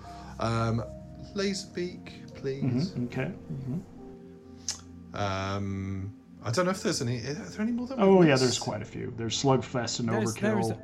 There's a few. There's a deluge of mini cassettes that can be examined. I think I'd like to see, because I recently put together Soundwave again, and it was just so cool to have Rumble. I just had in my brain like Rumble, eject, and just like Claire was like, I think Matafor actually commented on our gameplay videos like, that's the angriest scrap of an upgrade ever from Claire, because I flipped Rumble and she's like, ugh, just threw the upgrade in a bin. It was like funny. That's for me, like Soundwave is where cassettes is at, and just to see him made better. Rumble's amazing, like just swing. I'll pitch this random blue card I don't need now. I like my handheld blaster, for example. Oh, he swings for 6. It's really, really good. Yeah. And obviously, if he's got an Energon axe, he's just really hurting people. It's really good. Okay. Really cool. So that, I think, the other thing, and something the Artwave one has done really well, was address the Pierce conundrum. Like, Trithilium is amazing. Yeah. It's just kind of, like, are there any other things that the Ark could maybe plan to combat the Pierce conundrum? I know. Well, so if we're going to do anything about the Pierce conundrum, I mean, one of the things that people are asking is, we don't have any intention, at least currently, to introduce a new pip color to the game, because we think that would just be, that way their madness lies, because the amount of support we would have to provide for a new pip color would be astronomical. to even have it come close to equating to the same combinations that we have in other pip colors. I think they swung the pendulum a little too hard on black. I agree, totally agree. So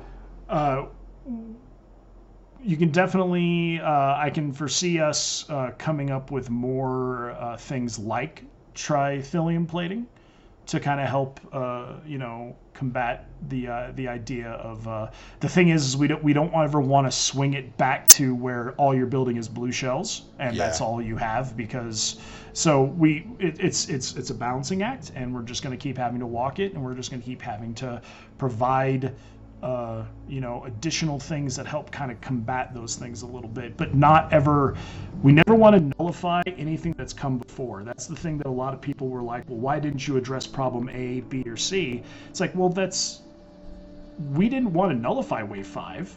We have to live within the existence of Wave 5.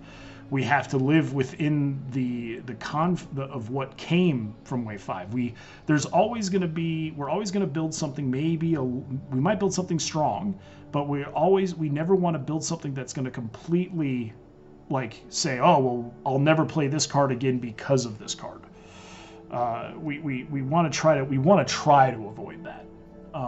Because Wave 5 exists, and that's the world we live in. Yep. And if that's the world we live in, that's the world we have to design around. Not be afraid of designing around, but being just able to understand that, hey, Wave 5 exists. We have to build in that world.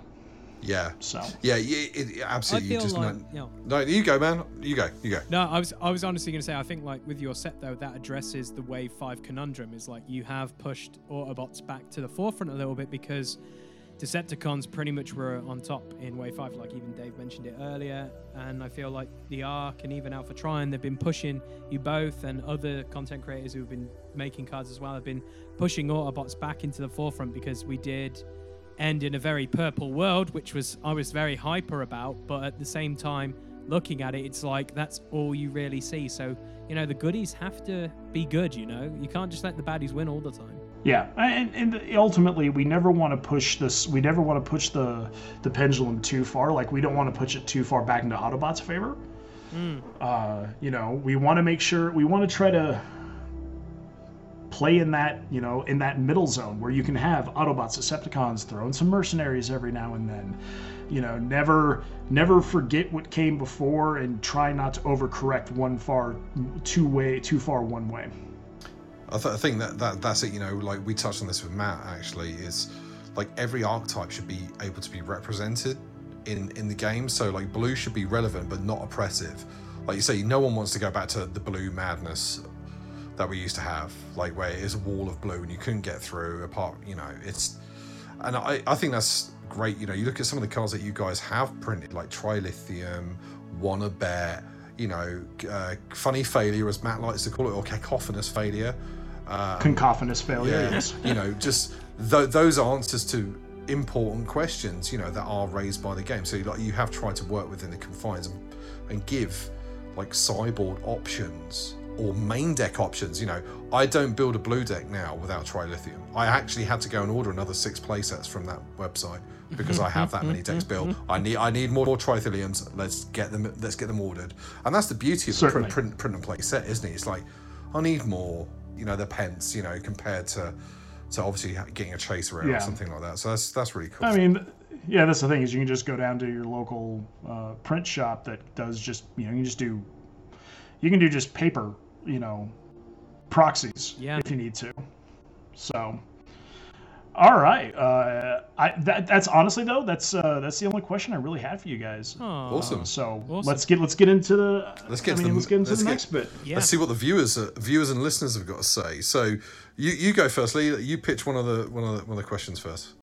From the secret files of Teletran 2. In the days of Megatron, Decepticons developed the art of espionage using cassette technology. So I've got a question from someone in my meta, but wants to basically keep his name off the podcast, so I'll respect that.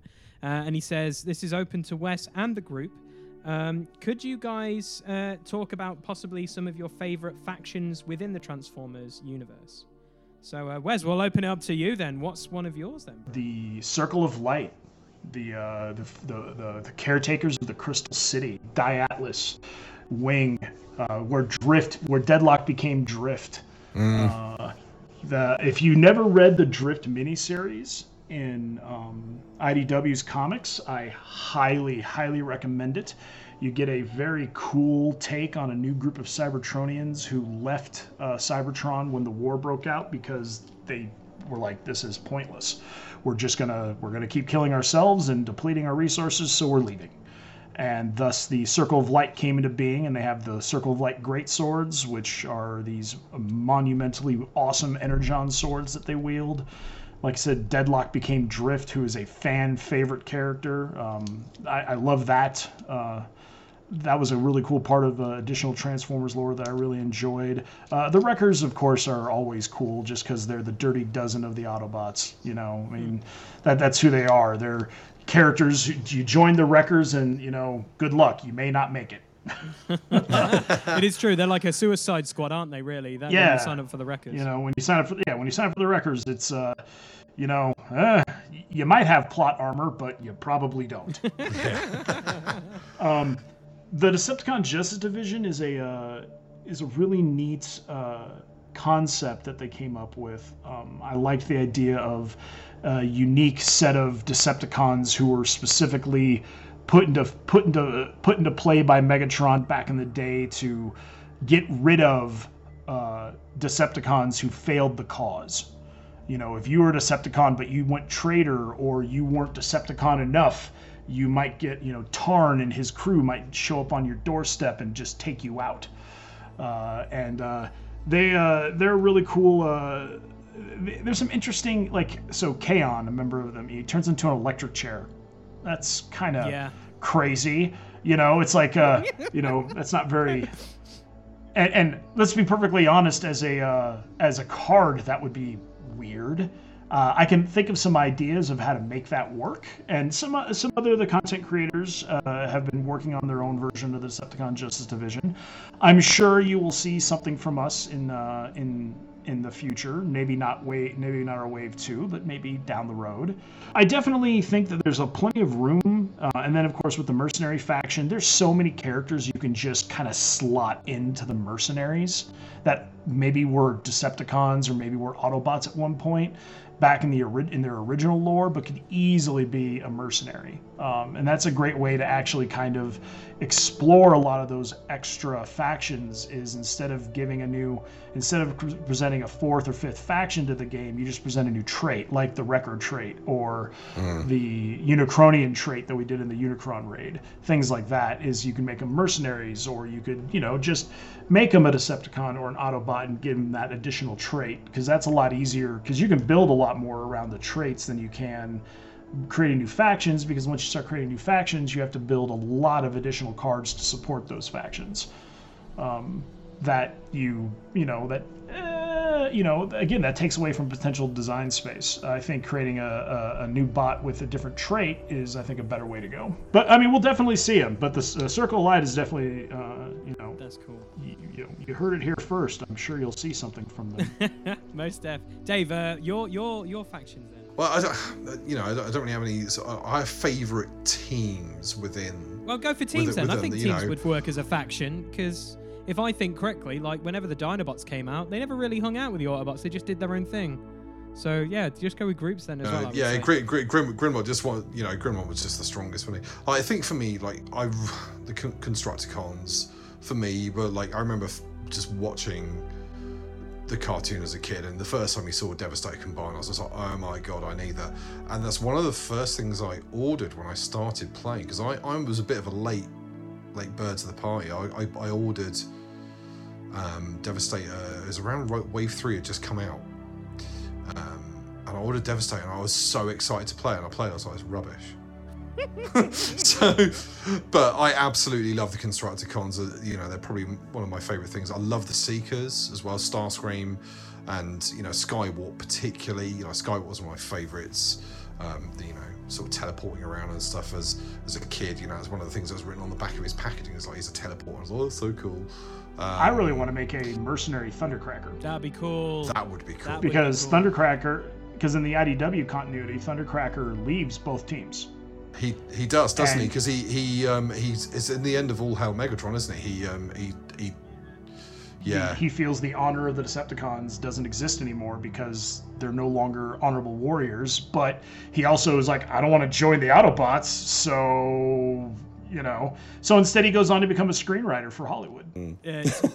I'm not gonna lie, that was the most maddest thing ever. But then, if you do read all Hail Megatron, there's perfectly logical reasons why he doesn't want to be a Decepticon, guys. Yeah. I'm just gonna say mass genocide at one point. Speaking of Devastator, we were talking about it with Dave, like just the fact that it's just thrown away in a one word conversation, just like, Tokyo's no more. Like, why? It's like Devastator went over there, and you're like, wait a minute, what? Wait, did they? Tokyo is no what? Like you literally are reading a comic as a teenager, just go, wait a minute, the purple and green machine just flatlined Tokyo. No, what? And that was just written away, and then you go straight to like Astro Train bullying like teenagers and whatever. But like, it's just mad. It was so good. Yeah, I think the like what Wes said, the Drift storyline is amazing.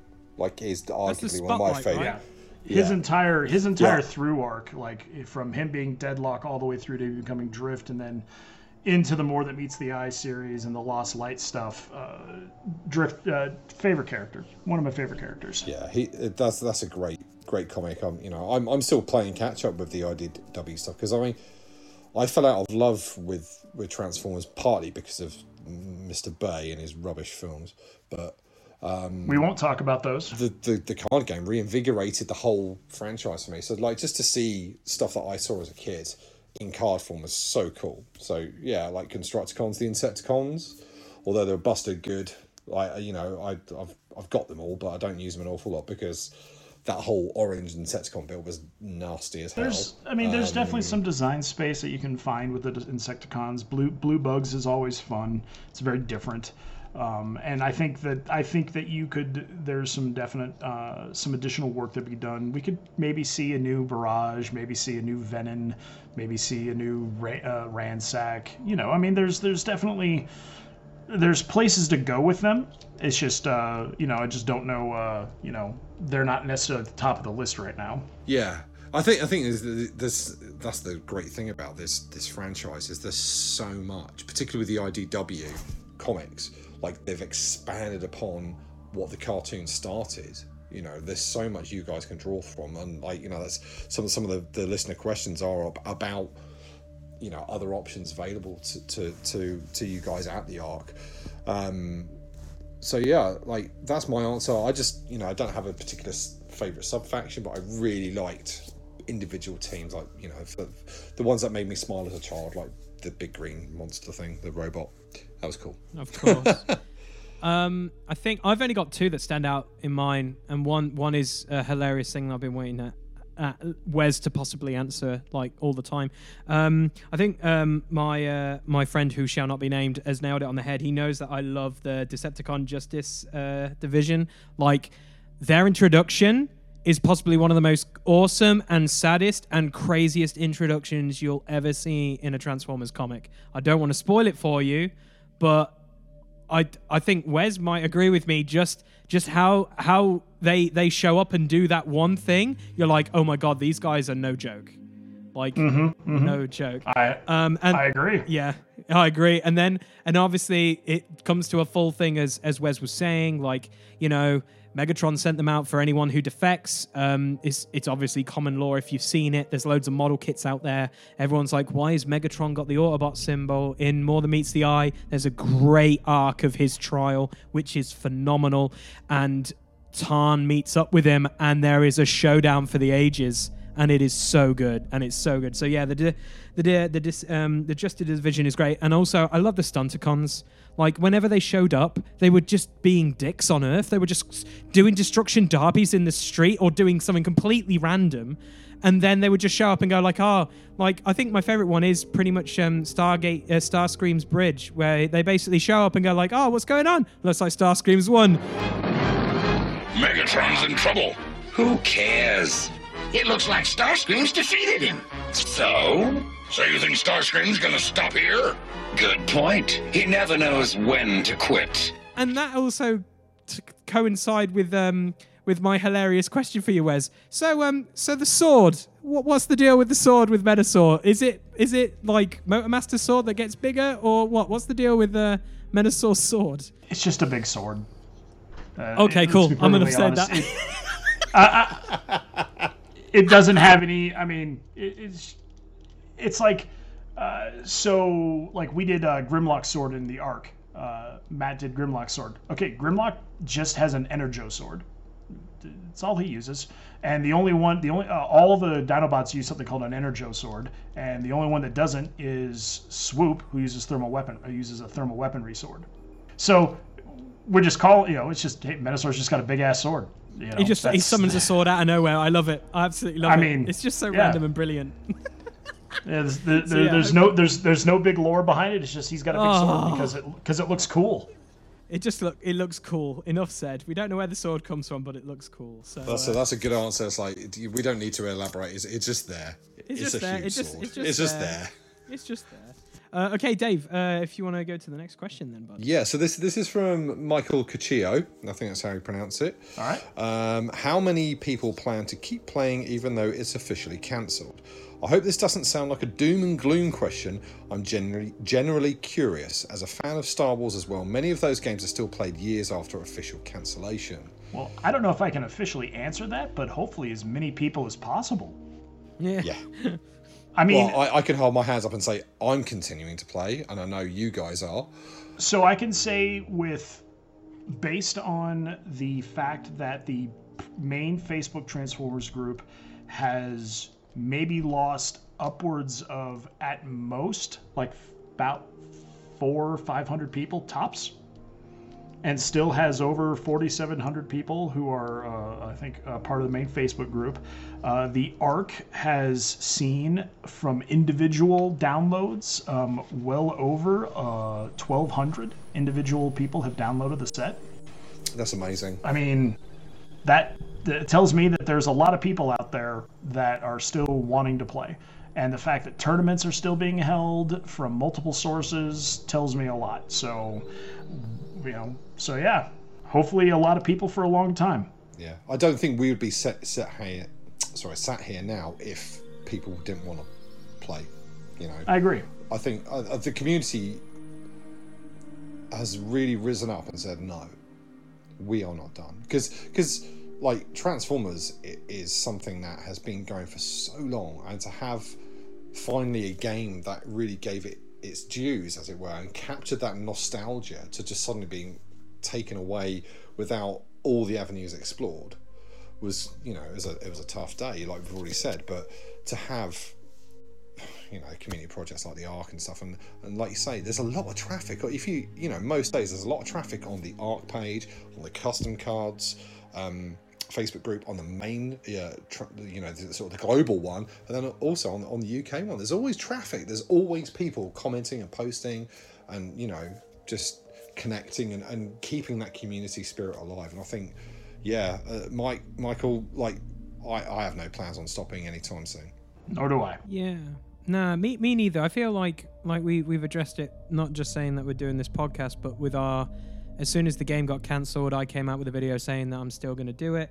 If there's fan creators going to constantly keep bringing out sets, we're going to review them. It was a hilarious uptaking to do the Ark videos. I'm not going to lie, guys. It was about almost 7 hours of mental editing, but hey, we got through it, and I'm glad that we can shed some light that, like Independence Day, we're not going quietly into the night. But as the day when the world declared in one voice, we will not go quietly into the night, we will not vanish without a fight, we're going to live on. I prefer Idris Elba. We're canceling the apocalypse. The end of our time. We have chosen not only to believe in ourselves, but in each other. Today there's not a man nor woman in here that shall stand alone.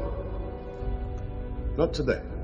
Today we face the monsters that are at our door and bring the fight to them. Today we are canceling the apocalypse.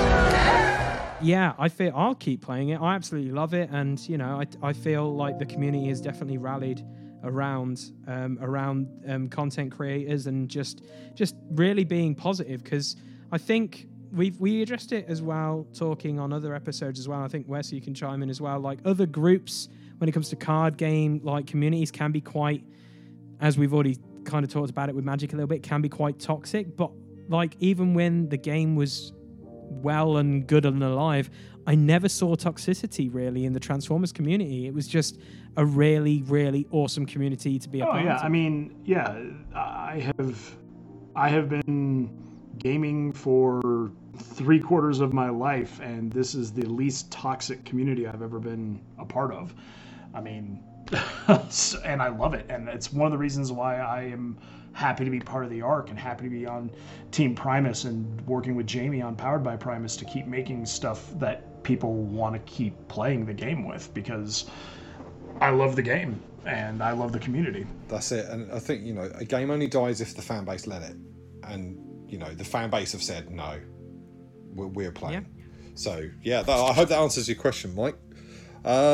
So, yeah, Lee, you're up next. Yeah, so I got a question here from Jono Milligan. He says, with the ARC being a large success in our small growing community, and in the crux of it, the Unicron raid, has this inspired the team to draft or dream of any further multiplayer or alternative formats? I feel like you might have answered this, Wes, but just to give you a shining light, Jono's community is having great success with your obviously your set, the ARC, and also the raid that you made with you. Yeah, I mean, we are, like I said, we're deep in the bowels of the ARC. We are working closely with Teletran 1, not the website, but the computer, the supercomputer, to try to build new multiplayer formats. Although we have worked with Teletran 1, the site, and we do appreciate all the work that he put into getting the ARC cards on there. But we're definitely looking at other multiplayer formats and other things we can do. So yes, it's a short answer. Yes. Yes. Yes. Awesome. All right, back to you, Dave. Okay, so this is from Brian Blair, who's a very prolific part of the sort of Blues on Attack Discord and that, and the general Facebook pages. So thanks for asking your question, Brian. So it says here, Wes has talked a little about the learning curve of the admirable task of going from players to card creators. What are the biggest lessons that he learned, and what changes are they planning to implement in designing the next wave? To not take criticism personally. That was the biggest lesson that I had to learn of, like, people may not like something. Cosmic Rust Cannon, for instance. While I was not the sole designer of that card, I worked with the other members of Team Primus who worked on that card, and boy howdy, let me tell you, that card got a lot of hate.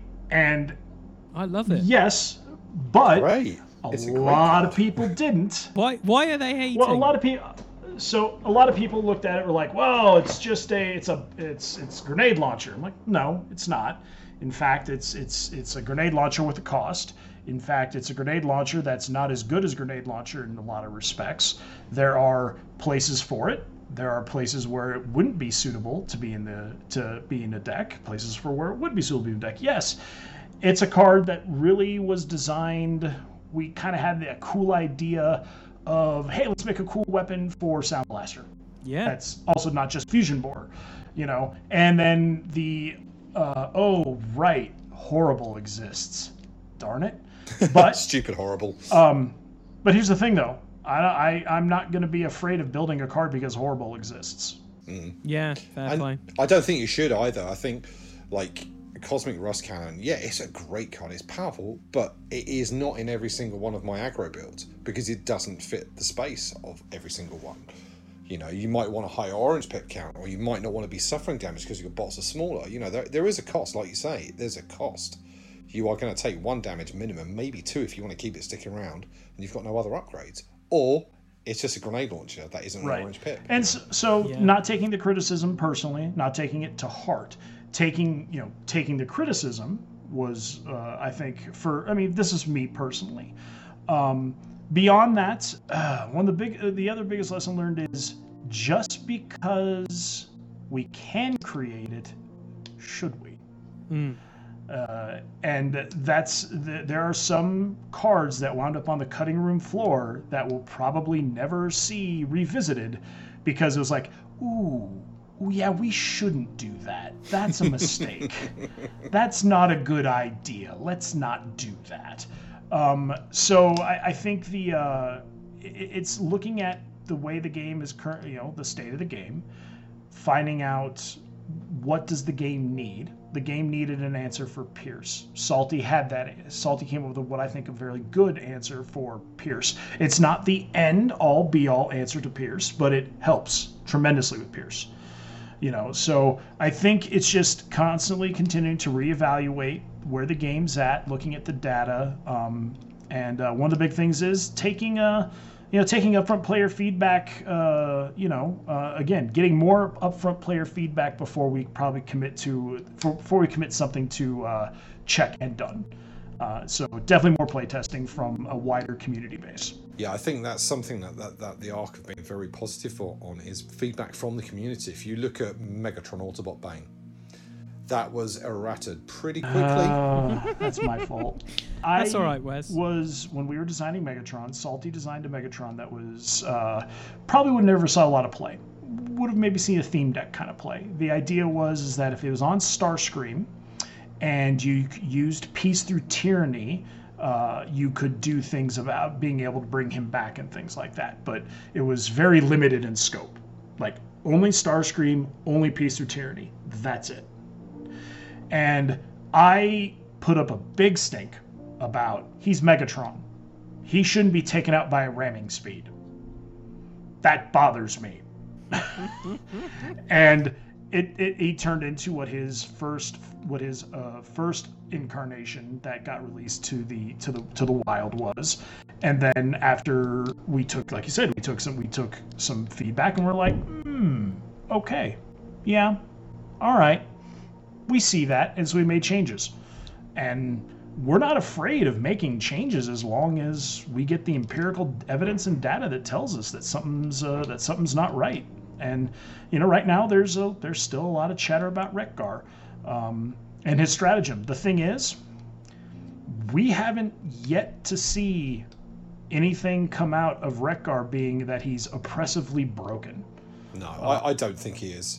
I've played against him a fair amount. Claire, one of Claire's pet decks is her motorbike gang, and obviously Wreck-Gar filled that hole that the deck needed because it was Chromia, RC, Flame War, and then another bot that fit the kind of criteria. Like, there wasn't another good motorbike you could get in the stars, and Wreck-Gar's gone in. And if you know how to play against Wreck-Gar, he's not oppressive. Yeah, he's bloody good, but he's not. You just ignore him. Yeah, you just ignore him. Exactly. You ignore him. There are some nasty things you can do with him, and that's actually Brian who asked the question originally. Because he watched our videos, like, why are you not playing involuntary promotion? I was like, that's a really good point. So there are things you can do with him that makes him nasty, but he's not broken. He's not broken. And I think, the other card that you guys were swift to sort of take out against the intention of what the card was designed to do, and that was the Starscream's Brigade. Starscream's Brigade, yeah. Because that's like, well, no one wants to see an unlimited army of brawls on the board because that is boring. This was basically a way to get Starscream and Bruticus in the same build. Yeah. Because that's how I always saw that card. I never saw it as like, oh, I could make infinite brawls with this. When I was playtesting it, I only playtested it under the assumption that it was only going to get me another Bruticus on the table, not going to get me 8 brawls. Now, to be fair, when we started testing that, and I was able to have 11 brawls on the out throughout the game, we were like, yeah, okay, I see where they're coming from. And we went to Mike and was like, Mike, was this what you wanted? And he was like, no. He's like, I just flat out no. He's like, no, I wanted to get Bruticus and Starscream on the table, which is funny. So Bruticus's original design, when Bruticus combined, he would do 5 damage to a leader. Jeez. That's so themed. Okay, now, it wasn't an enemy leader, it was a leader. And so the idea behind that was if your opponent didn't have an enemy leader on the table, but you happen to have Starscream on the table, Bruticus would turn around and punch your own Starscream.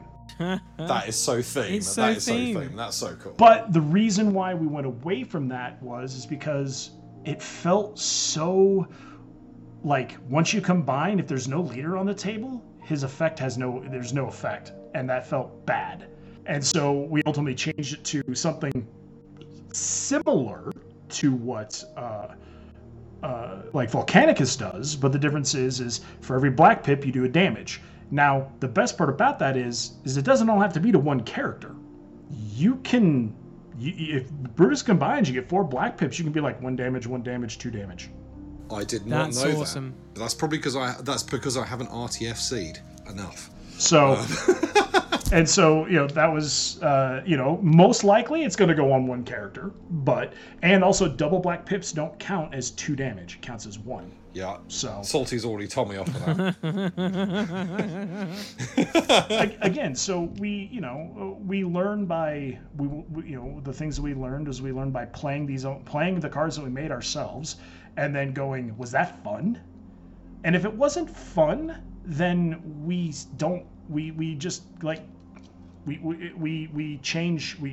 pivot, we change our design option. Like the original Sea Spray was god awful. Oh, jeez, he was terrible. The blue talk where you were just talking about it relentlessly with RJ. Honestly, I was dying with laughter watching that. It was so funny. He was so bad. I love RJ to death, but the original Sea Spray was bad because once he flipped to bot mode, he couldn't flip back. And he was just he was awesome as a boat, and but now I have a deck that I put together that I can't wait to play. I'm calling it Ships Ahoy. I love it. That is Sea Spray, Nautica, and the patrol guy, Sea Watch. Yes, that's it. All the boats. So it's called Ships Ahoy, and that's it's a terribly wonderfully, it's not a deck that I expect to win a lot with, but it's a deck that I'm having fun with because all the characters in it are at least entertaining to play with. And the new Sea Spray is entertaining to play with. So the idea is we kind of look at it as is it fun to play? Yes. Okay, keep going. Is it fun to play? No. Let's shift gears. So that's one of the other lessons we've learned is if it's not fun, then either we make a change or we have to do something else with it.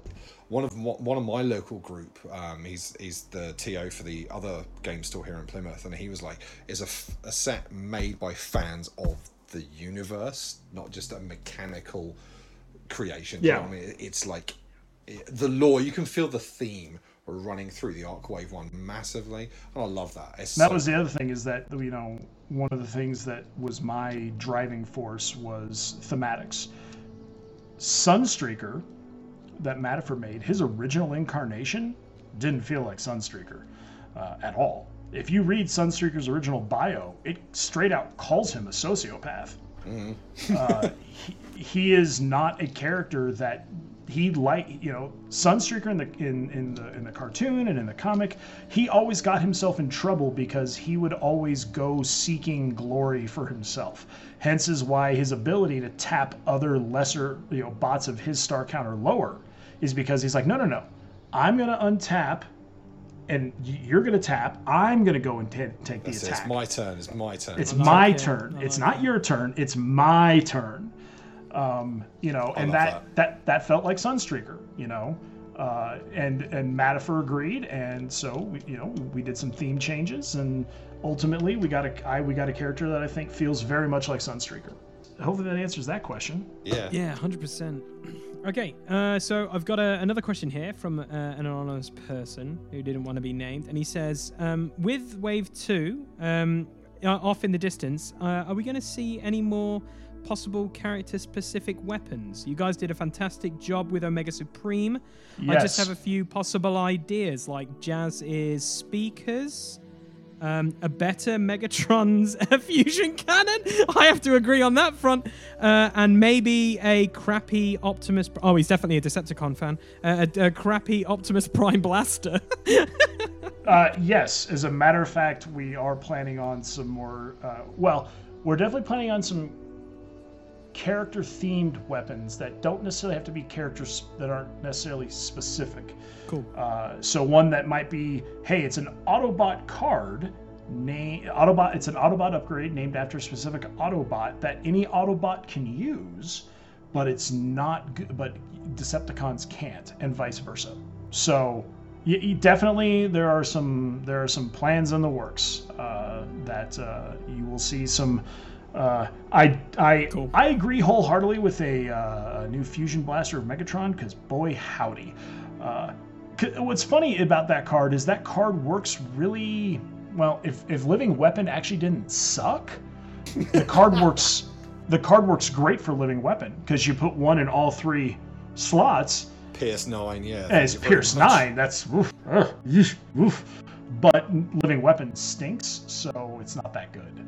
I think we touched on that on one of our other episodes, and also I did a deck profile on Galvatron recently, where like obviously you can see that the particle cannon of Galvatron is kind of like what you'd expect maybe if Fusion Cannon was to be designed now. Yeah. Like with a green pip, with like, decent stuff. Well, it's an evolution of what the Fusion Blaster of Megatron, of the Fusion Cannon Megatron is really what it is. It's an evolution of what that card should have been. Yeah, 100%. That's exactly the way I look at that card, and it's nuts on Galvatron. I think the mechanic of can be put on Autobots or can be put on Decepticon is better than Optimus Prime only, or unless it's like very specific, like Galvatron, or Null Rays of Starscream. You'll see some things like that. Well, you kind of alluded to that, didn't you? With the was the Windblade sword, the Stormfall sword? Yeah, that was like, it's a good weapon, but on Windblade, if it's on Windblade, it's even better. Exactly, and that's exactly the kind of flavor that runs through on those kind of cards. Okay, is it my turn? I can't remember. I believe so, Dave. I believe so, sir. So we're going to go back to Joe Milligan, who asked a question earlier. It says, when designing cards for a fan format, how do you plan on tackling future mechanics that currently exist outside of the current game state? Example, designing something such as Titan Masters with their unique mechanics. Do you tend to work in the confines of what Transformers TCG has already laid out, without further alternate mechanics with potential, i.e. the Minicons? So, we're given a world where Titan Masters exist. So Titan Masters give us a opportunity to maybe make Power Masters. We already have Target Masters because they're the weaponizers. So there is a possibility that we could see something along the lines of a Power Master mechanic. I'm not saying that we've come up with anything, but the groundwork has already been kind of laid for some of those things, and it would be easy to pick up the torch a little bit, I think, and move and shift kind of some of the gears a little bit. Be like, okay, so it works like this, so let's try this. We've put forth, in our own personal chats, in our own private ARC channel about, how about different Titan Masters and things like that. And we've decided we want to kind of let that lay for a minute, because we were given a whole wave about them. And so our next set is definitely not going to involve, at least at the moment, at least isn't going to involve anything that's Titan Master related. But I definitely see room for including other Transformer gimmicks, except, and I put my foot down at this, except Action Masters. I don't think that will ever happen. So, because a non-transforming Transformer, you have Slammer and Trypticon Brunt, and that's all you need. Fair enough. You don't need, so I don't think we'll see anything like Action Masters. I definitely see there's room for additional Battle Masters and Weaponizers in the game. I think there's room for Power Masters. I think you could do something cool there. A couple people have been putting forth like the idea of like sidekick companions like Spike and characters from the cartoons and stuff like that. That can be explored, I think. I don't know. I don't know if the way they're currently doing it is the the way I would do it, but it's definitely they're building it off of the Power Master idea. The Titan Master idea. So I don't, and then some people have suggested, how about location cards and things like that? Okay, I mean, Plane Chase is awesome. I I thought the idea of Plane Chase and Magic was pretty cool, but I don't know how that would require a lot of extra testing to see if it actually works well in Transformers. So we definitely are not against mechanics, because we created the keyword Horde. We have a few other keywords that we're working on for our next wave, so do expect to see some new keywords. Some other folks have come up with new keywords. ATP came up with Sturdy as a keyword. So we're definitely going to be exploring new mechanics. We're just going to try to make sure the mechanics live in the world that WotC created. We don't want to or need to reinvent the wheel. We need to make sure the wheel keeps turning and it never gets too stagnant. Yeah, that's actually a really cool design aspect for people possibly going forward, creating their own content as well, and just remembering, you want to keep the wheel spinning. You don't want to, I think that's really interesting, because in this time now, I feel like with our last podcast we did, Randy created a really cool set of Beast Wars stuff, which was very different to what we've seen originally. There was a lot of synergy between characters, and some of the characters had specific traits compared to the villains in the show and stuff like that. And it was something not seen like in the whole TCG universe. And I feel like going forward, you want to have those kind of aspects going forward, but also you don't want to make something that's completely broken, because hey, if we lived in a perfect world, Blitzwing would dominate every competitive meta that I would play in, because I want him to be the best. And Ironhide would do the same thing. And Ironhide for you, yeah, exactly. and everyone has Devastator. Yeah, and Devastator would. Yeah, actually, yeah, Devastator probably would. But yeah, you just got to find that right balance. And like Matt was saying in his show, when you have a balance, you got to have a counterbalance to things. And I think you guys have done a really good job over there at the Arc with that. So, Dave, have we got any more questions? Because I'm looking through my notes. I cannot see any more. I've got one more question. It's one that I thought of prior to the Facebook post today. There was a post about tournaments. So my question was, does the Arc have any plans to host any online webcam or Octagon events in the new year? And obviously you do, but I don't know if you want to talk about that. Well, I know it's already Tim with the Team PTSD and the Eye of the Matrix has already announced that their next tournament, started kicking off the beginning of the year in January, is going to be a Arc tournament, and will contain Wave 1 and the Arc cards. Which a good number of us are going to be judging on hand for judging that. Although a lot of our cards are fairly straightforward, so there's not a lot of weird interactions, but you never know. People come up with all sorts of crazy stuff.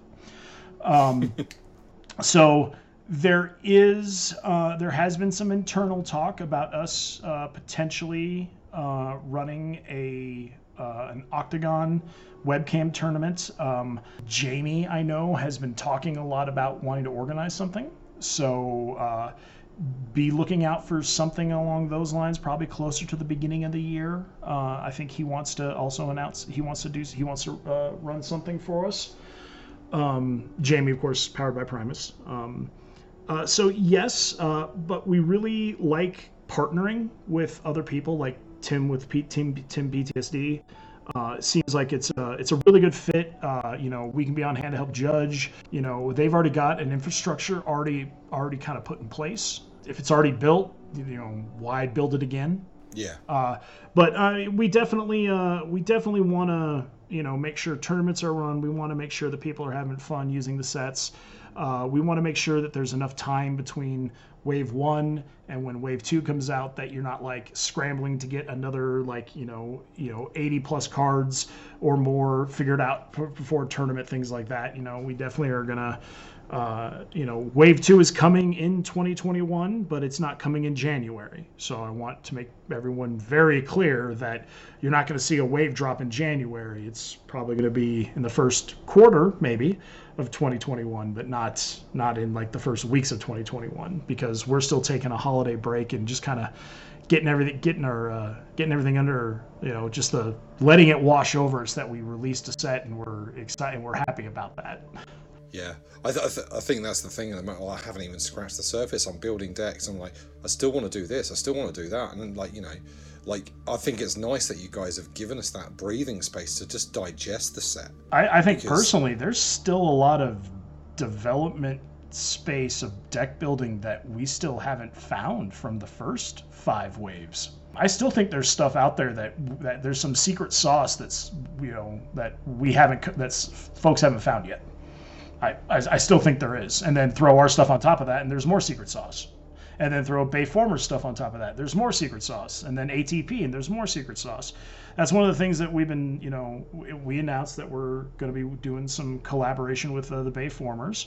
And that's coming in 2021, and we're really looking forward to what we're going to do there. I think that sounds like, so far it sounds like we've been kind of firing some cylinders, and there's been some good discussions there about what we're going to do. So I think everyone's going to really enjoy that, and then hopefully it'll lead to more collaboration and bring us ever closer to when all are one, as they say at the end of the movie. I hope, I don't know if that'll ever be 100% achievable, but if we can get ourselves 75% there, hey, it's better than nothing. Absolutely. 100%. I think, that is the main thing. It's like, till all are one, that's the mantra of Transformers.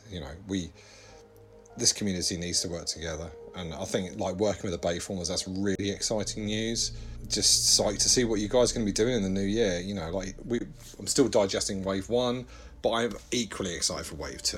So, And we're really looking forward to bringing you guys Wave 2, because we've got some really good ideas, and we've already got some fun things designed that we're already kind of alpha testing. It's hard to keep once you start making something, once you start creating, it's hard to stop. So we're definitely the creative juices are still flowing, and I've heard the requests. I've heard a Blitzwing. Yes. Maybe there's already something brewing there. Maybe. And like I said on the Matter for Web episode, Wes, I'd love to playtest it and spoil the crap out of it. Just wink, wink, nudge, nudge, smiley face. I would be so happy, because I think everyone in my meta, it didn't come across because that was when my channel was just starting. But when we were building our meta for when we were playing this at Derby in the UK, everyone was like, "So Lee, Blitzwing?" And I was like, you know what? That's my trigger word. Don't even talk to me. They just took a big giant dump on that purple guy. I'm not happy about it. And then everyone's like, "Oh, you got to get it. You got to try it. You try it out." And I did get it, and I tried it out, and it did work a little bit. But it was just sad. He's actually pretty good in a sealed format. Oh gosh, he was bonkers. But when were you ever going to pull him, Wes? Probably. Well, in one of our tournaments, that's exactly what happened. In a sealed tournament. Oh, really? In a sealed launch tournament, someone got a Blitzwing, and they crushed it hard with that Blitzwing for most of the tournament, until they ran into the guy who pulled Dreadwing in the sealed portion. Oh God, can you imagine that in the seal? Oh yeah, he pulled both halves, and it was just like, that's just not fair. Thank you, listeners, for asking all those questions. There's one last question, I think, that I'll ask. This was pitched to me after I sent the stuff through to you earlier today. It's from the chap that actually won my 100th episode giveaway, Harassis Rodney from Wales. Oh, okay. His question was, will the ARC be making a set based on the War for Cybertron / Fall of Cybertron computer games? I'm not going to say no. And speaking of, the Vamp Arc ribbon actually was birthed from the War for Cybertron game. So the original Vamp Arc ribbon was the Energon Harvester from the War for Cybertron video game, and we wanted to find some analog to it in the current continuity of what they had, And the closest I could find was the Vamp Arc ribbon from the Autocracy series, and that was later brought back in the later series. The picture of it is when Prowl pulls it out of mothballs to use it. So we kind of already have a little. We kind of designed one card from the video game. So I mean, it's not to say there won't be more. No, I think also Wizards also with Siege 1 and 2 kind of touched on the whole war for Cybertron thing, didn't they? You know, the whole planet encompassing war.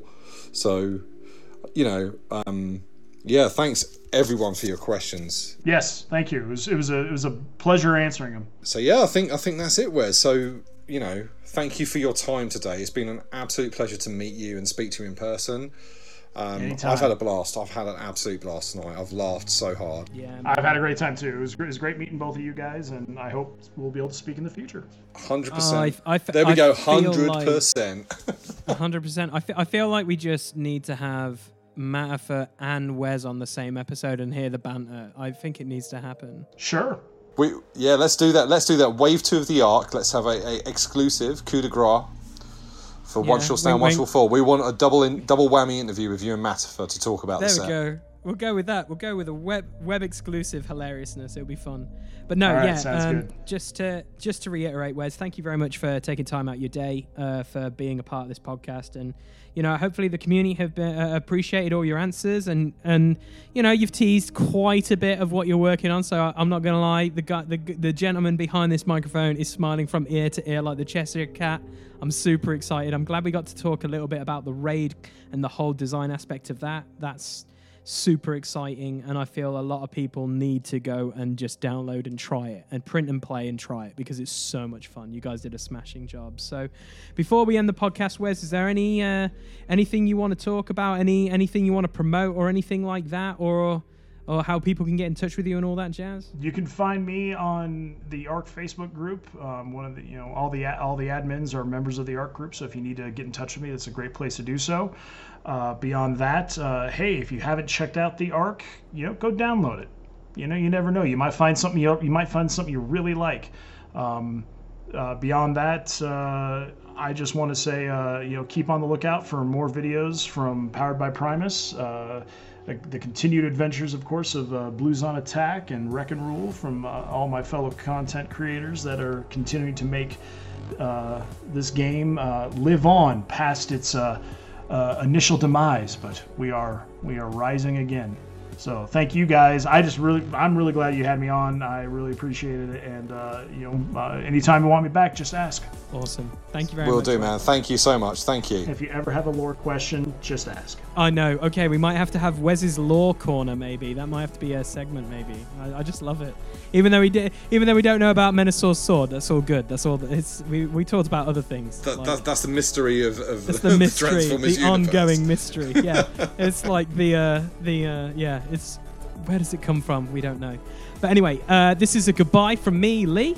And a goodbye from me, Dave. Thanks for listening, everyone. We'll see you on the next episode of One Shall Stand, One Shall Fall. One shall stand, one shall fall.